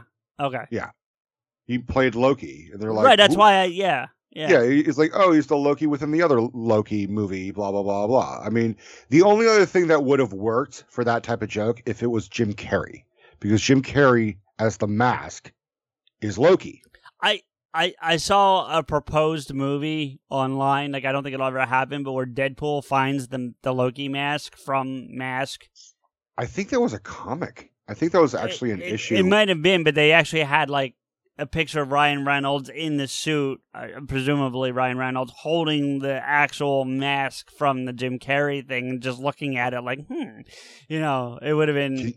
Yeah, I think I've seen that meme where it's like, can you imagine? It's like, yeah, it'd be the exact same movie for both of them. It would be what it is. Yeah, that's true. Anyway, but yeah, I mean, listen... Sam Neill as the actor Odin is pretty good. Casting. and then you get to the worst part of the Asgard players, as I call them, because I don't think they actually have a name, but the Asgard actors. Yeah, but typically they're called Actor Thor, Actor. No, Odin. yes, but typically when you have a low budget thing like that, they're called the such and such players in the bit players. Yeah. No. I'm just saying no. But I'm saying like I've actually seen, for lack of a better description, that cheap of a theater, and they're usually called the whatever players, like the whatever town they they're would call themselves actors. They would, but I'm saying the troupe is called such and such players. Anyway, but. You didn't like the Melissa McCarthy? I hated it. You thought it was hella stupid? Yeah. Yes. You thought it was hella bad. Yes. And as much as I think your jokes are hella bad right now, those are also terrible. I don't give a fuck. I know. I'm not worthy. I'm not Hemsworthy. No, you're not at all. No. Okay. But I like Melissa McCarthy. I think she. I don't. I'm not a fan. I know, but I've seen a lot of her. Steph and I have been watching Gilmore Girls together, and I'm just sucked into it. It's a funny ass show, and I'm caught up in the fucking drama. And Melissa McCarthy is very, very cute and funny as like their friend who is like a chef. And I watched a lot of Mike and Molly. And she's funny and great in that too. Like Steph and I are like bonding over like early Melissa McCarthy shit. But once she goes from like Bridesmaids to like, every other fucking movie that she's in where she's basically the female Zach Galifianakis. Yeah. It kind of is a little grating. I am looking forward to her as playing Ursula in the Little Mermaid movie that's coming out. I think she'll nail that personally. It depends on how she delivers it. If she delivers it like the Zach Galifianakis thing, it's going to be terrible. I think she's going to deliver it like Ursula. If she does that, it could be good. It could. I will agree with you, and I don't want to get into anything, but everyone losing their minds over the casting of the actual Ariel. Get over your fucking selves. That's all I have to say about that. Like, really. I will say. I'll say one fucking thing. This one this African American who tweeted about it. She said, you guys, like, white people have been throwing black people in the ocean forever, so don't get surprised if there's gonna be a black mermaid, you fucking racist fucks. I was like, yes, you win the fucking internet. Yes. I don't think I saw the same thing, but I saw a similar statement made. So yeah, I agree. But but she was playing that Zach Galifianakis style. Doing hella. It was over the top. And that's the whole point, is they're all being over the top. Exactly. Even Sam Neill, who's not known for it, is, obviously they're all taking it over the top there. So it's... I did like him when he, as Odin, disappears. Yeah. He just like gets on his knees and just shuffles in the background. I thought that was really funny. That is funny. I will say who would have played Hela? Who would have played the actor Hela? Kristen Wiig? Amy Poehler, Kristen Wiig, trying to think of anyone else off the top of my head. Even if you went kind of like, even if you like race Bennett for the sake of comedy, like Awkwafina could have done it. I don't think Awkwafina would have been right for that. I mean, but look, I'm not saying it's my first choice. I'm just saying, like, you know what I mean? Like, if you wanted to kind of twist it a little bit, you could have done that, But I want to mention something about the first play, if you will, from Ragnarok. Yep. I noticed I didn't notice it, and again, I don't mean to like keep beating this dead horse, but it comes from watching all of them so close together. But when the chorus is singing, for lack of a better phrase, when Loki dies in the play version in Ragnarok, it is note for note the same music that actually was in the score in Dark World when that scene actually takes place. I never noticed that. I had not noticed that till this, and I was like, that is fucking genius. Like, I'm really kind of happy they did that, you know? I agree. But then you bring up something that I also... Now, I can't remember. I'm pretty sure it was Dark World. At the end of Dark World, where Loki is imitating Odin, which that was fucking confusing as all hell, where he managed to find the time to grab Odin, banish him to fucking Norway for some, put him in a spell. Like, there was no time for him to put Odin in Norway, take on the throne as Odin. There was no fucking time. It's possible. Whatever. Well, wait a minute. It's possible that the banishment to Norway took place after. He could have made him like visually disappear, with his magic. You know what I mean? Like he could have somehow made it that way. Do you know what I'm saying? I guess, but it's... You also have to think he's got his own little Bifrost transporter pad that he knows about, so he could have... I mean, he could have potentially gotten there and back pretty fast. Who knows? I guess, but at one point during that scene where Loki is pretending to be Odin, he is conversing with Thor. Yeah. And he's talking to him about shit that only Odin and Thor have talked about, where Loki wasn't present.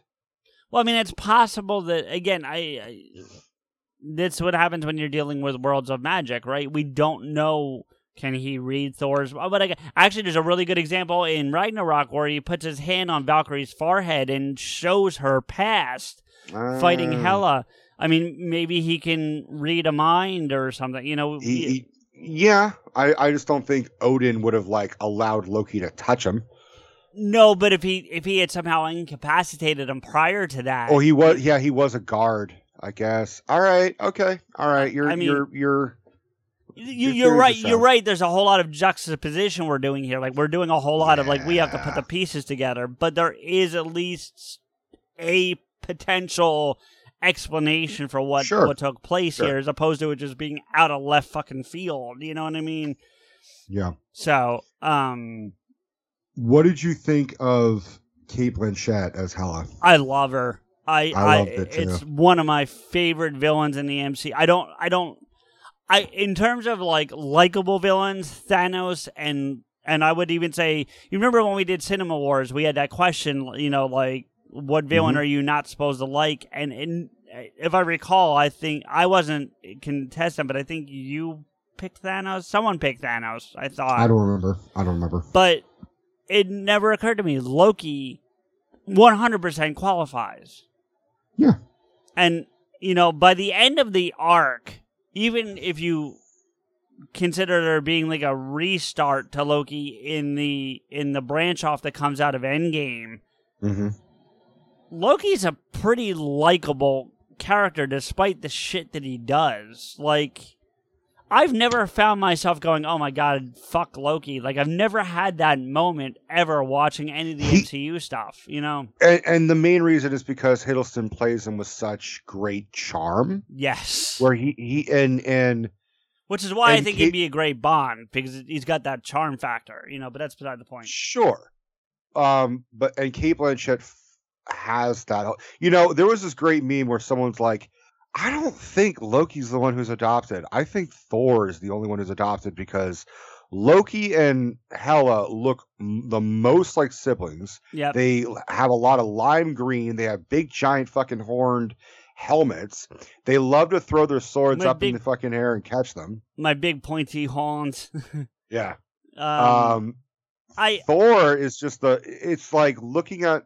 He looks more he does, but she has a great line in Ragnarok about that, because she's like, "You don't look like Dad." No, she's like, no. She says, you look like that, and then Loki goes, perhaps we can come to an arrangement. He goes, you sound like him, like it's a great that exchange, that whole sequence, even before she gets there, when it's Thor and Odin and Loki, is fantastic. It's one beautiful. It's one of the best sequences in the entire, especially definitely in the whole Thor grouping, but maybe the entirety of the MCU. Like, it is phenomenal. It's a beautiful, heartbreaking scene, and especially since like I just lost my dad, I'm like watching, and I'm like, oh, okay, this is very differently now. But like even sorry, good. I love that it was filmed like in Norway. Yeah, and like they were like, we're gonna really lay on this fucking Norse shit, right? And I know it's dumb for me to say this, but it didn't occur to me that that's where New Asgard ended up at first. Like, I get it now, but it make, you know what I mean? But he said like, this could be Asgard, and they're like, well, what a great fucking idea. Basically, yeah. But I do have one fucking issue with the new Asgard like thing that they did in Love and Thunder. Making it a tourist town, that doesn't surprise me at all. No. It is what it is. You got to get your fucking money somehow. But having a ice cream parlor called Infinity Cones is a little fucking tasteless. Yeah, a little bit. But and people died. People fucking died and were snapped away for 5 years. People got dusty. People Spider-Man? Got dusted and they were mourned for 5 years. People were like, my baby, my mommy, my best friend all got fucking dusted. I know. Let's go to fucking Infinity Cones and have a goddamn scoop of Thanos' dick.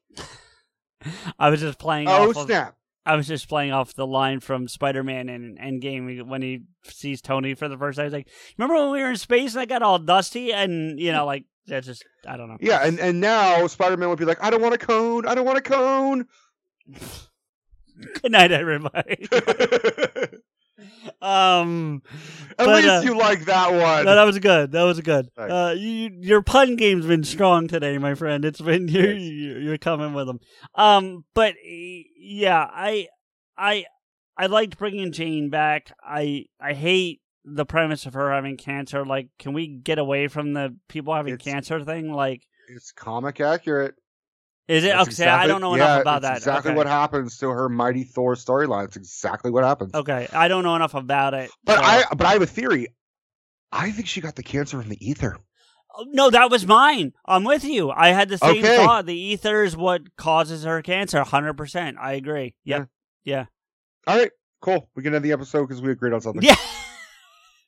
I also thought of something that maybe a plot hole from Endgame that occurred to me watching this too, right? Is it a time travel plot hole? Yes. Or? Yeah. Okay. Yeah. There's other places they could have grabbed the ether without having to pull it out of Jane that day on Asgard. Where? Well, I mean, it was just. You mean in London? What are you talking about? When she was like, instead of going to Asgard, they could have just found it in London. Well, it wasn't even in London. There was that she walked through our portal and ended up on a different planet. That's how she gets infected with the ether. She's not in London when she gets, but they could have gone to wherever. When she comes back. But I'm saying they didn't have to go to Jane at all. They could have gone to where that ether was, just flat out. They're time traveling anywhere in the world at any time. They could have. True. And Thor knew where it was because he's telling the story of where the ether was before Jane gets infected with it. So they easily could have gone somewhere else to get the ether. I'm not saying that it was a bad thing, but I'm just saying there were other ways. They did that so they could bring Rene Russo back and have that scene with Thor and Frigga. That's why they went there, and I'm fine with that. But I'm saying there's a little bit like the other ones. To me, comparatively, getting the other 5 stones made more logical sense than what they do to get the ether. Well, I mean, the ether was really kind of just like, fuck, it's that stone. God damn it. Like, it's the same thing with the movie. It's a great metaphor for the movie itself. I mean, they could have gone to the Collector and got it there pre-Thanos showing up to get it in Infinity War. I mean, they wouldn't have had to fucking time travel. They would have just, I don't know. Well, they still would have had to time travel, but they could have. But they would have been able to go pre Infinity War and got it from the Collector. I mean, there's a lot of time travel. Yeah, can you time travel and then go to space at the same time? They did. They went to Asgard. Oh, yeah. They went to Asgard to get it from Jane's spine. Like, that's... Oh, my God. Yeah. All right. Yeah. But, I mean, Jane had to fucking die.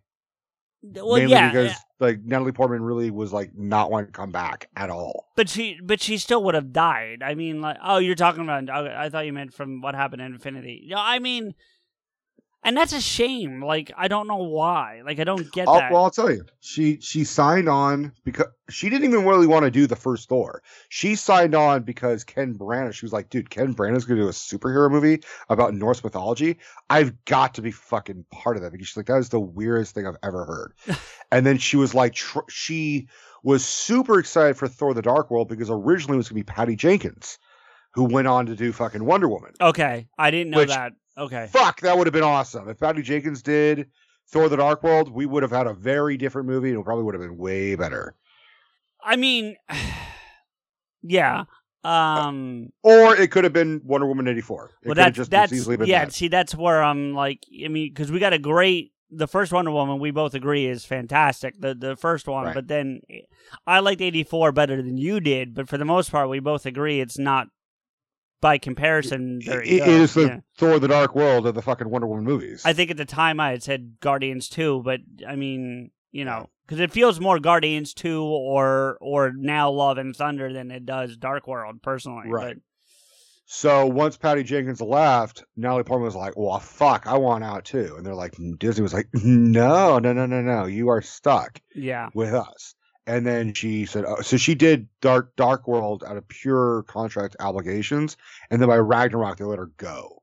And then they were like, that's why Valkyrie is so prominently in Ragnarok. They were like, all right, well, you're going to be the new love interest. And that went fucking nowhere because Taika went up to, like, he contacted Portman and was like, Disney did you fucking wrong. Let's fix that. And let's make you the fucking star, more or less, of this movie. And as much as my criticism of Love and Thunder, I think they handled the Jane Foster storyline immensely respectful, immensely well. She looked like a fucking badass. And I loved exactly what they did with fucking Milnor having like the broken pieces. And I agree. And like being basically a buckshot. Yeah, no, I agree. I dug that quite a bit. You know, I agree with you. And I'm okay. I'm even okay with Valkyrie not being the love interest. Actually, I would say Valkyrie is one of the greatest new character introductions in the entire MCU. I love that character. I think Tessa Thompson kills it every time she plays the character. I would not be upset if we got a Valkyrie standalone. I don't think we will, but if we did, I would not. Or a prequel. Yeah. Or something but even if it was just Tessa. You know what I mean? Like, even if it was just her playing that, like, I don't need the whole. Nothing against the rest of the Valkyrie, the rest of the troop of them, but like, even if we got a movie of that, like, if you're going prequel, like, of that time between where Hela slays them and the time she runs into Thor on Sakaar, if we just had that movie, I'd fucking take my money. I'm in. Let's go. It would most likely be a series, but I definitely agree with you. Yeah, probably. But and I'd be okay with that too. Like, it doesn't have to be a movie. Disney/Marvel is showing that they can do these series and fill these gaps with these series, I feel like, pretty well. You don't have to like every series, but they're still filling the gap really fucking well with the ones that they're doing, you know. And I think She-Hulk is honestly, without getting into a thing on the series, and it's not over yet, but as of right now, it's like my second or third favorite of the series. It's really I never finished Miss Marvel. I just got quickly bored. I liked it. I didn't love the series, but I do think it sets up for the Marvels movie, and I think it's. I have to finish it, is what you're saying? No, I mean, you already know she's going to be in the Marvels. You know this, right? So, like, no, because I mean, spoilers. Does Captain Marvel show up? Yes, but it's a quick, like, it's not. You know, it's not a integral missing kind of thing. Yeah. Yeah, you could really just skip to the end of the last episode, like literally like the last 10 minutes, and you'd get everything you need. Like, you don't. Okay. Yeah. But I still enjoyed that series, you know, regardless. I did enjoy that series. And much like what we were saying with Ariel, all of you that are pissed off that she's a Indian woman, go fuck yourselves or whatever. Yeah, like whatever. Go fuck whatever it is. Go fuck yourselves because she's awesome. You know, like and also that's what the character is. Yeah, exactly. Yeah, I mean, yeah. Like, don't get pissed off at Disney and Hollywood because they did what they're supposed to do. Right, but I mean, like if you want to get pissed off, go yell at Stan Lee and then watch what happens. Right. Watch all the people that love Stan fuck you up. But yeah. Also, you'd be that idiot yelling at a corpse. You know what I mean? Like you're that guy. Well, I mean, you had Thor talking to a corpse at the beginning of Ragnarok, so why not? But you know, I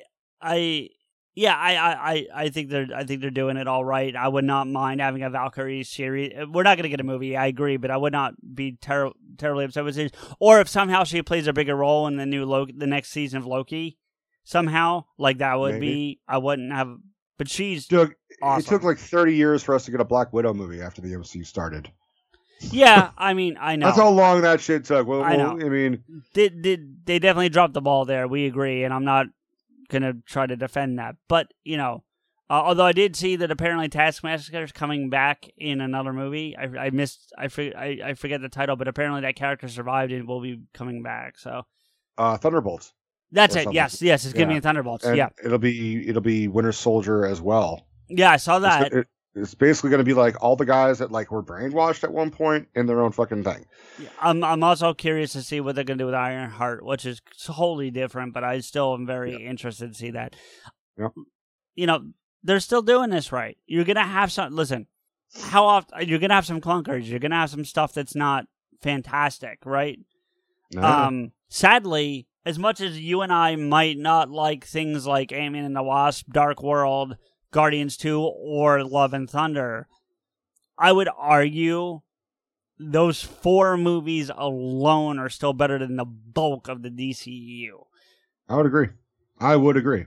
You know, and in a weird kind of way, like as I'm watching Love and Thunder, it has a very Aquaman-ish feel, but not as over the top. Like Aquaman's not as over the top as Love and Thunder. I'm sorry. No, he's not. But the way Momoa, like when he plays Aquaman, and he's very excited. It's not too dissimilar to how Hemsworth plays Thor. Listen, we'll never get this for a multitude of obvious reasons. But if we ever had a crossover type of thing, I want an Aquaman Thor crossover movie with him and Momoa and Hemsworth, or either going against each other or cooperating. But I want them on screen together because I think that would be fucking awesome. I think it would be pretty entertaining. Yeah. One thing that one of my criticisms of Ragnarok and now Ultimate Love and Thunder was like we said, the complete different tone, as well as it fucked with a little bit of the continuity. Sure. Like, again, Ragnarok is a really fucking funny ass movie. But what I was talking about at the beginning of this episode of like improvisation, where it fucks with the lore and they don't realize it, but they like kept it in because it made a funny ass joke. The whole thing where like Thor is talking about how when Loki was little, when they were young, Loki pretended to be a snake. Thor picks up the snake. Yes. And he's like, "Yeah, it's me," and then stabs him. It's like, well, if that were the case, then why is there even a surprise that Loki betrayed everybody in the first Thor? It's like, well, he's a fucking trickster. He betrayed you when you were 6. Like, that joke, like I said, is funny. But it completely fucking changes everything of their origins. They've done that a few times throughout the MCU. There's a thing in She-Hulk that undoes the "I'm always angry" line from Avengers. So that's not something that the Marvel and the MCU hasn't done before. Right, and it's kind of annoying. And then it is a little annoying. Yeah, we look at ourselves as like, oh Jesus, we're just those nitpicker fans, but whatever. I will say that at least the great thing that Taika Waititi is doing for his Thor films is he's picking great fucking actors to play great, interesting villains. Having Christian Bale as Gore is really fucking good casting. Which also, by the way, Gore, and I guess credit goes to Taika for this as well. Gore's one of the newer villains in the Marvel world. His debut was in 2013. Really? Yeah, I looked it up. Oh. Gore's never appeared anywhere before 2013. Huh. So, okay. I mean, compared to like you know, we haven't gotten them in the MCU, but like Victor Von Doom or Thanos or even Hela. I mean, those characters go back, you know, quite a while, you know. So to take one of the newer written villains, to take it a step further, a villain that was created during the MCU run. If you think about it, I mean, like, yeah, that's true. You know, and now bring him into the actual MCU proper it's a bold move. You know what I mean? Like, very bold. Because obviously, you know, Taika might have wrote the thing and had the idea, but, you know, we both know Master Feige has to sign off on that thing. Like, you know, he's not, you know. You know, it's very true. Before, like, Gore was, like, going to be a character, I was, like, before we saw, like, the trailer or any semblance of what was coming, I would have put so much money on on Taika, like, doing a Beta Ray Bill role. We've never, the closest we've gotten to anything about him is Stormbreaker, because technically that's his weapon, not... Well, Stormbreaker, but he's also one of the statues on the planet. That's what I was going to... sorry. I beat you. On Sakaar, you're talking about? Yeah, he's one of the faces on the building of the champions. Yeah, so he was one of the Grandmaster's champions at one point, you know. So, yeah, I would have liked there to have had that in some capacity. Here's the thing, though. Unlike Captain America, and yes, I know we're getting another Captain America with Sam Wilson as Cap, and I don't have a problem with that, but it's still different than Thor. Thor, while that is his name, there's also the power of Thor. You know what I mean? Like, if Hemsworth's Thor is going to die, which I think at this point you kind of have to do it. Because Thor can't just retire. Like, he's probably got to die. I don't know. Odin did. Odin retired for a little bit. And then died. Yeah. So, my point, though, is that's got to be your natural transition, right? Is to Beta Ray Bill. Because it said at the end of Love and Thunder, Thor will return, which means we're getting either a fifth Thor movie, or he's just going to be in something else, like the third Guardians or whatever. Doctor Strange 3 or whatever, yeah. Right. But with Thor being the power of, it doesn't mean it has to be Hemsworth. True. You know, it might even be Loki. As Thor? Well, I mean, yeah, no, I don't think I want that, though. I don't want that either, but... I know it's comics accurate, because I think at one point he does wield Mjolnir. I think a lot of people fucking wield Mjolnir in the comics. I mean, but I would much rather see Beta Ray Bill just to throw it on a curve. Yeah, and I think that's where Taika can really shine. Well, there's I don't know if you saw it. I did not sign it, but the petition did go around the internet to send to Marvel to have Taika never be allowed to direct a Marvel movie again after this one. That's so fucking weird, man, because like when what's his fucking name? Guardians director. Oh, Gunn. When James Gunn was fired, everybody was like, have Taika Waititi take over Guardians. If James Gunn's never coming back, have Taika do it. Because blah, blah, blah, blah. And now they're like, no, we don't like Taika anymore. We fucking comic book fans are just wishy-washy bitches. Like, I swear to God. I mean, because I was on the Taika take over the Guardians, but then when I saw what he did with them in this, I'm like, no, I don't want it. Like, you know what? James Gunn may have come back to help direct that scene. You can't blame it because they do that. They do. All right, you come and help me out on these characters. You know, Taika. I mean, the problem I'm having with Taika right now is I feel like he's feeling himself a little too much. You know what I mean? Like, despite your issues with Ragnarok, and I'm not saying you hate it because obviously you put it number one, but despite your issues with Ragnarok, it was immensely successful and easily the most successful of the Thor films. Yeah. You know, so I think between that and Free Guy and some other stuff that he's been doing, I feel like Taika's really feeling himself. I know he didn't direct that, but he's still feeling himself. You know, like.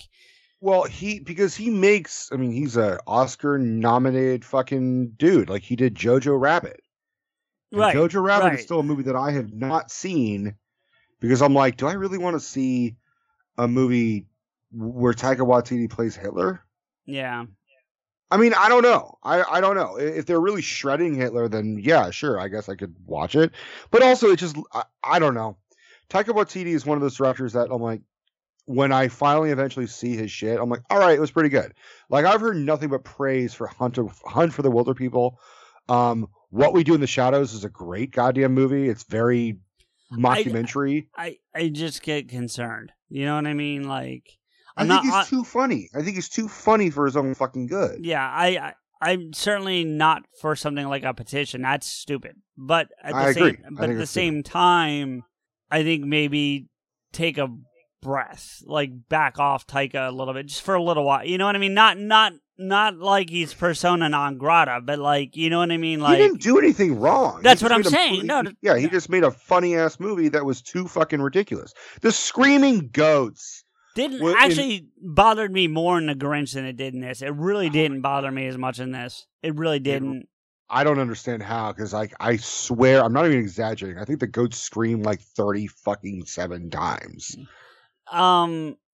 It's really excessive. Whereas in the Grinch movie, it's like 4 times. But those 4 times felt more in your, because I thought about it. Like, I really thought about it, because I know it feels like those 4 times are more in your face than what you get out of the goats in Love and Thunder.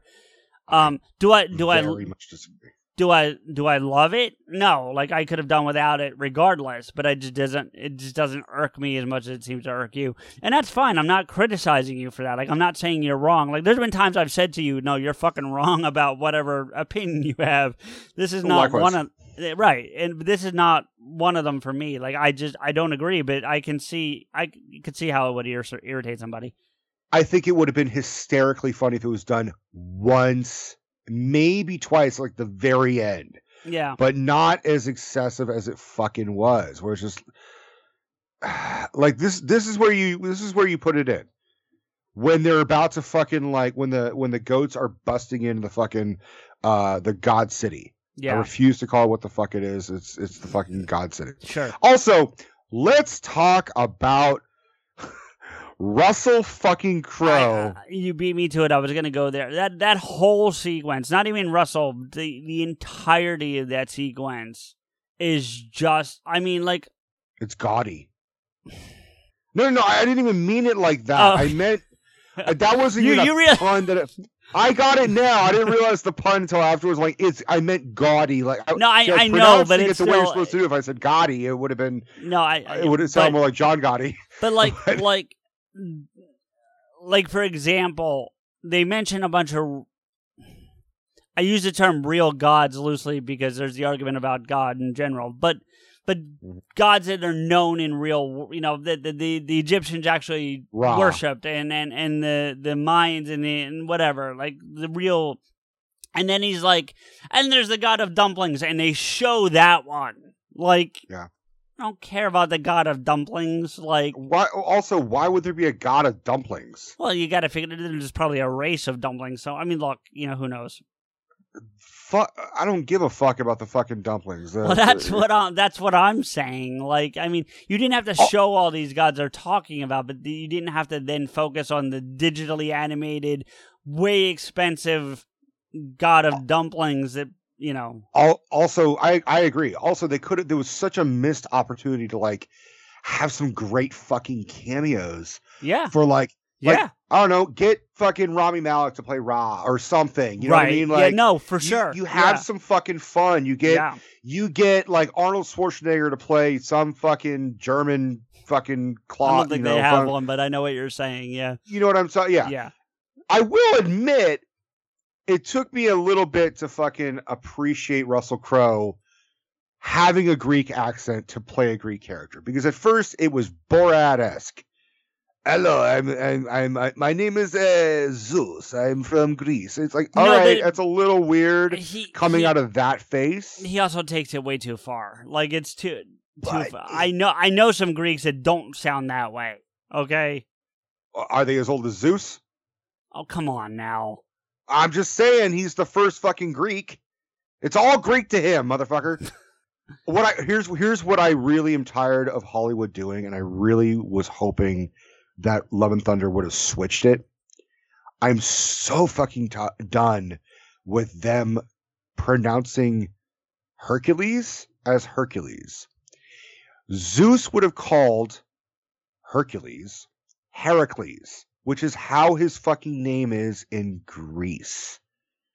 Hercules is the Roman equivalent of Heracles. So, but I have to stop you there because that goes back to what I was just saying of like, it's a movie. You also have to go what's recognizable to the audience, right? I mean, like, sure, I agree. Hercules is the more popular fucking thing, but at no point would Zeus have gone along with that. It's his son. He's Greek. He would have said his name was fucking you have to Hercules. go through. That's the shut the brain off, suspend disbelief, and go with what's going to make, Because I guarantee you, if he said it the correct way, there'd be a bunch of shit on the internet, but like he said it wrong. Sure. You're the only motherfucker screaming that he said it wrong when he said Hercules. You know what I mean? But I'm saying fucking Russell Crowe made the extra leap of talking in a Greek accent. No, he would have been like, he used a shit accent. That accent is I would have preferred Australian Zeus over what we got. New Zealand Zeus? Or whatever, yeah. Like, I would have preferred that over what we got. Also, see, this is the thing that Marvel does where it's like, it's so fucking confusing, where you expect big stars to play big roles, right? Right. You get Russell Crowe to play Zeus. You get fucking Anthony Hopkins to play Odin. You get Cate Blanchett to play Hela. And who the fuck is playing Heracles or Hercules or fucking Hercules? Who the fuck is that guy? Did you mind him? Because you're talking about corrective pronunciation. There's the Disney animated movie where he's called Hercules. Right. And it was the same fucking thing. I mean, like back then I was 6. Okay. So I knew that Hercules was Hercules. But you're not 6 now. No, I'm not 6 now, but over time, I want one fucking movie to just go against the norm. Just one fucking movie. Every movie that has something to do with Greek mythology, with the exception of, like, whatever that Assassin's Creed one, which was in Greece, Odyssey, I guess. Yeah, Odyssey. Yeah. I think they pronounce it as Heracles. I didn't get far enough into it, so I can't tell you. But who's playing fucking Hercules? So the guy who's playing him, see, you talked about big names, and you're not wrong. They do that. But the other thing they do sometimes is they try to find that nobody to bring him up to another level, right? They do that too. And I think that's what they're doing here. The guy's name is Brett Goldstein, and I'm not saying he's nobody. I don't mean that's a little harsher than I meant it. But like his big claim to fame right now is he's in that Ted Lasso show that's really big on Apple Plus. Like he's huge in that show. If I'm reading this right, I think he's been in every episode. So my guess is it's one of those things where they're like kind of taking that nobody, because like Chris Hemsworth is a good example of that. Who the fuck knew who Chris Hemsworth was before he played Thor? Australia. Well, that's kind of my point. You know what I mean? Like, like even Chris Evans to a lesser extent because he had the run in Fantastic Four as Johnny Storm. But another teen movie, and I mean he had been popping around. But he's not Chris Evans like he is now, for sure. No. And he wasn't. But by comparison, you had RDJ, who, yes, while he had kind of fallen off because of the shit that he did, he was still RDJ. If you paid attention to the 80s and 90s, you knew who RDJ was. You know what I'm saying? Well, Edward Norton was Edward Norton. Everybody knew Edward Norton. Exactly. But I think like Mark Ruffalo was like, is that the fucking guy from Zodiac? You mean RDJ? No, the other guy who was in that comic book movie. By the way, not that guy. With Thunderbolt Ross being dead and there not being any real connection back to Ed Norton himself, right? I would love if they somehow found a way to get Liv Tyler back in this. Agreed. You know, the actor who played fucking Dr. Stearns. Oh yeah, he's going to be in. He's coming back. Yeah, no, I saw that. Is it Thunderbolts? I forget what he's coming. I think that might be Thunderbolts. But yeah, he's going to finally play the leader. Yeah, no, and I'm fine with that. But I'm saying from the I guess the positive side, because he'd be a villain. You know what I mean? Right. Because she's not really a hero though, but she would be on that. I'm saying compared to, she's not like you know, I mean, she's hero adjacent. You know, it's been so long that people are like now be like, you know who'd be great in the MCU? Liv Tyler. Like, she was in the MCU. Yeah, like, she wasn't. Like, yes, she was. No, but I mean, she would be like the Pepper Potts. You know what I mean? At this point, you know.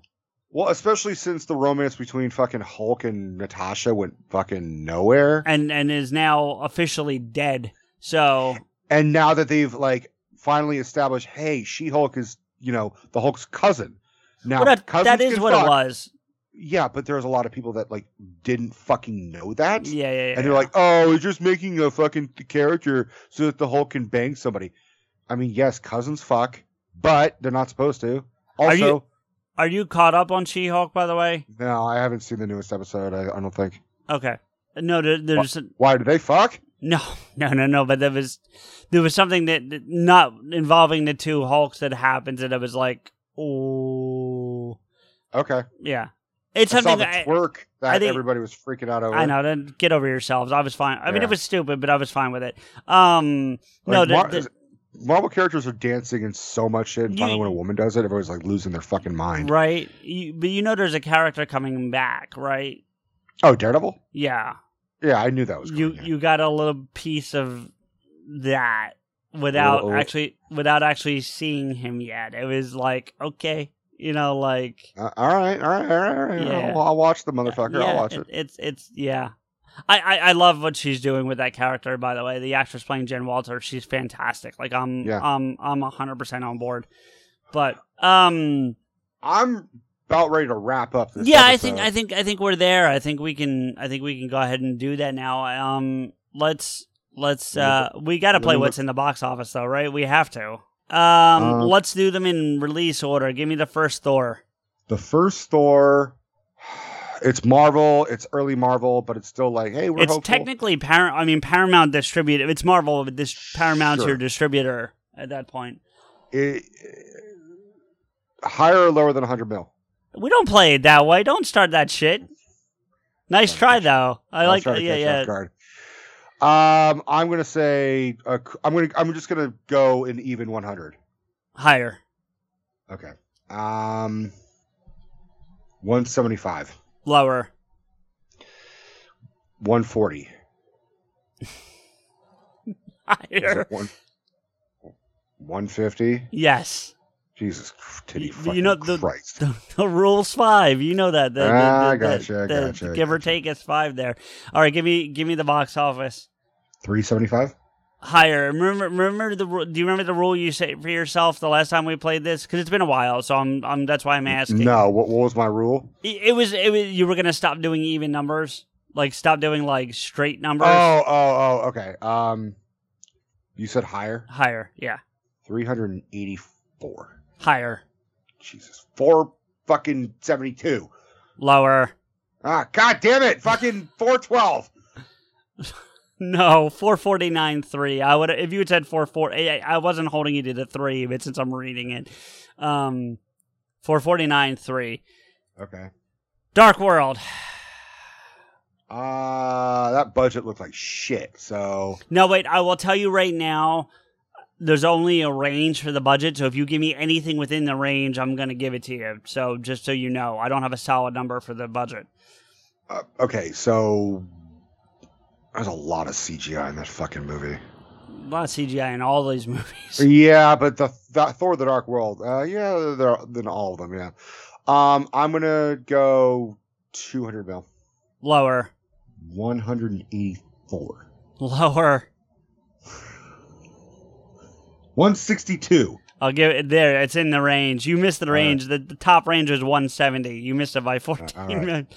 Okay, I got a solid number on the on the box office though. Yeah. $1. No, higher. $4. Higher. Did it bomb? No. Okay. What was the budget? I wasn't fully paying attention. Between 150 and 170, but it doesn't have an exact number. Okay. By the way, this is now Disney too. Just so you know, like we're now in that Disney realm. So I don't know if that plays a role for you, but it does. I think it does because they handle marketing a little bit better, with the exception of Black fucking Widow. Sure. I'm gonna go 3 No, that sounds like too low even before I even fucking say it. I'm trying to think of other movies because other Marvel movies had come out.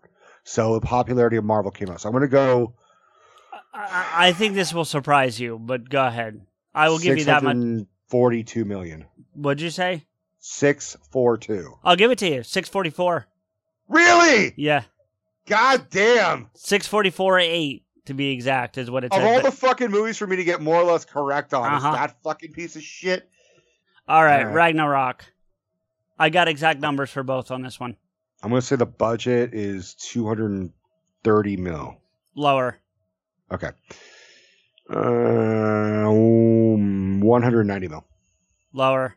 Really? 125? 180. You just were outside the threshold. Yeah. I was out. Sorry. And I wasn't going to make you keep going being that. I wanted to see if you got it on that last You kind of give me 3 tries and then... Typically, but if your third try is close enough, I'll give you the 4th. But when you start just like swaying, like... I'm just swinging the hammer left and right. I'm missing all the fucking nails. I got you. Box office. For Ragnarok, that movie made I'm guessing the movie made a butt fuck amount of money. Okay. It made the butt fuck of money. It made the butt fuck amount of money. It got Thor. I hate when you do that. Yeah.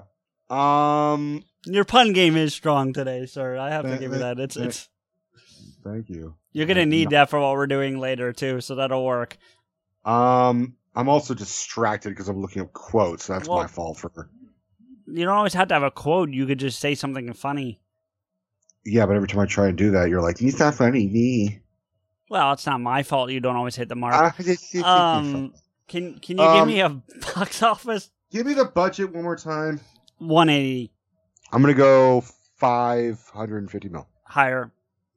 No shit. Mm-hmm. Oh yeah, because Dark World is 6 bullshit. All right, so I'm gonna say fucking. You got to remember, this comes out right before before Infinity War. Like we're already ramping up to Infinity War. Okay, so it's about $1 billion. You're saying $1 billion? No, I'm gonna say $1 billion. No, lower. Is it 990 million then? No. All right. Lower. All right. 880. No, lower. Look, 870 fucking 4? No, 854. Okay. All right. I was hesitant to give you the last jump on that one because it was technically outside 3. Not that there's any real rules to this, but still, you know. Okay. Budget on Love and Thunder. 130. Higher. Oh, God, that's disappointing. What a waste of fucking money. God. That's what really sucks when you see a movie, you're like, oh my God, we could have solved the homeless crisis, which is this fucking budget.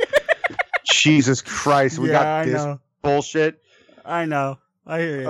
Okay, 175. Higher. Oh, fuck, this is going to make me cry. 200, please. Higher. 200. Fuck you, Disney. Fuck you, Disney. 240 million. Please don't say higher. It is, but I'll just tell you it's 250. Oh God, that hurts. Every guy who can't afford a sandwich is just like, fuck you. You want the box office, please? I know people saw it because then they bitched about it, so it made a lot of money, right? Sure. It's not as high as Ragnarok, though. No. Okay. I had to look again. I'm sorry. I honestly had to look. Yeah, no. I'm going to go 740. Higher. Oh, fuck. I'm really sorry. I'm out of practice on this shit. Well, you didn't know. Hey, you got Dark World. Oh, yippee. Fucking hey, you got Dark World. Yeah, fuck you too, buddy. 874. Lower. Oh, Shiza Manelli. Fucking 820. Lower. 780? No, 759. Fuck that movie. All right. Yeah. One last thing real quick, because I just saw this here. And we're not going to get into a discussion about it, but apparently there's a Marvel thing coming out called Werewolves. Did you see that? It's going right to Disney Plus. It looks like it's like a... Mm-hmm. Did you see who's directing it? No. Michael Giacchino. What? Yeah. I'm really kind of intrigued by that. Has he ever directed anything? I don't know, to be honest with you. I genuinely don't know. But I've heard him interviewed enough that I know he's more than some people, and like, for example, I would say with all respect, like someone like Danny Elfman, for example, is probably, or even John Williams is probably a better example, is not necessarily a fan of all the genres he writes music for, but they say, here's some money, write a score, and he does a great job and does that, but he's not like then going off and like geeking out over whether or not, the lightsaber is the right color, or some shit. Michael Giacchino does that. He's got an Ark of the Covenant bar in his backyard. You literally hit a button, the thing raises, and it's a fucking bar. How do you know this? Because he's been on Preston and Steve like 100 times, and he talks about this kind of stuff. Like, he's a massive fucking fan above and beyond just being a composer. So, like, has he directed stuff? I'm looking right now very quickly. Has he? Giacchino. He has not. He has, actually. He's directing a thing called Werewolf by Night. That's the thing I was just talking about. Apparently, he's also doing an untitled Halloween project for Marvel. Okay. I'm guessing it's going to go right to Disney Plus. It's not going to be like a thing. And then he directed a thing called Star Trek Short Treks, which I've seen. It's like a short anime. I don't know if they're animated or live action. I forget, but they're like. Anyway, he's done some directing, yes, but we'll see. It could be halfway decent. I'm intrigued just because I like him as an individual and I love his score, so I'm very curious to see how he does. So, all right, go ahead. Piss off, Ghost. CJ here with some show information and a few thank yous. After I'm done, stay tuned for the Dammit, our very own post-credit scene. Listen to the show on Apple Podcasts, Spotify, your smart speaker, or anywhere else you find podcasts. If you enjoy the show as much as we hope you do, make sure to tell a friend where they can find us too. If you want to agree with or yell at us, follow Rico, me, and the show on Twitter. The show is at Podaskew, Rico is at RantsRico, and I'm at M_Blade. And like this show page, Podaskew Podcast, on Facebook. If you love music as much as I do, you should check out my alter ego, DJ Xanthus, on my radio show every Thursday from 9 p.m. to midnight-ish, and Saturday from 10 p.m. to midnight-ish Eastern Standard Time at www.radio-airwaves.co.uk. I tend to run past midnight, hence the ish. Oh, and DJ Xanthus is on Twitter at DJXANTHUS. Make sure to follow that for show updates. We want to thank logo designer and show friend Mike for his work on our awesome logo. You can contact him for artwork via email at logomike80@gmail.com. That's logomike80@gmail.com. Check out tpublic.com/Podaskew if you want to display your love of the logo and Podaskew. Thank you to Samuel Lemons for all original music on the show, especially our theme music. You can find Sam on Twitter at Samuel Lemons, all one word, and his music on SoundCloud at soundcloud.com/Samuel-Lemons. Finally, our biggest thank you is to you. Rico and I really appreciate your time and look forward to bringing you our next episode. Don't forget to damn it. And now, without further ado, it's main event time. Making his first appearance, he looks quite promising. Got a couple of tricks up his sleeve. I'll say no more. See what you think. Ladies and gentlemen, I give you Lord of Thunder. Damn it! Watch out for his fingers. They make sparks.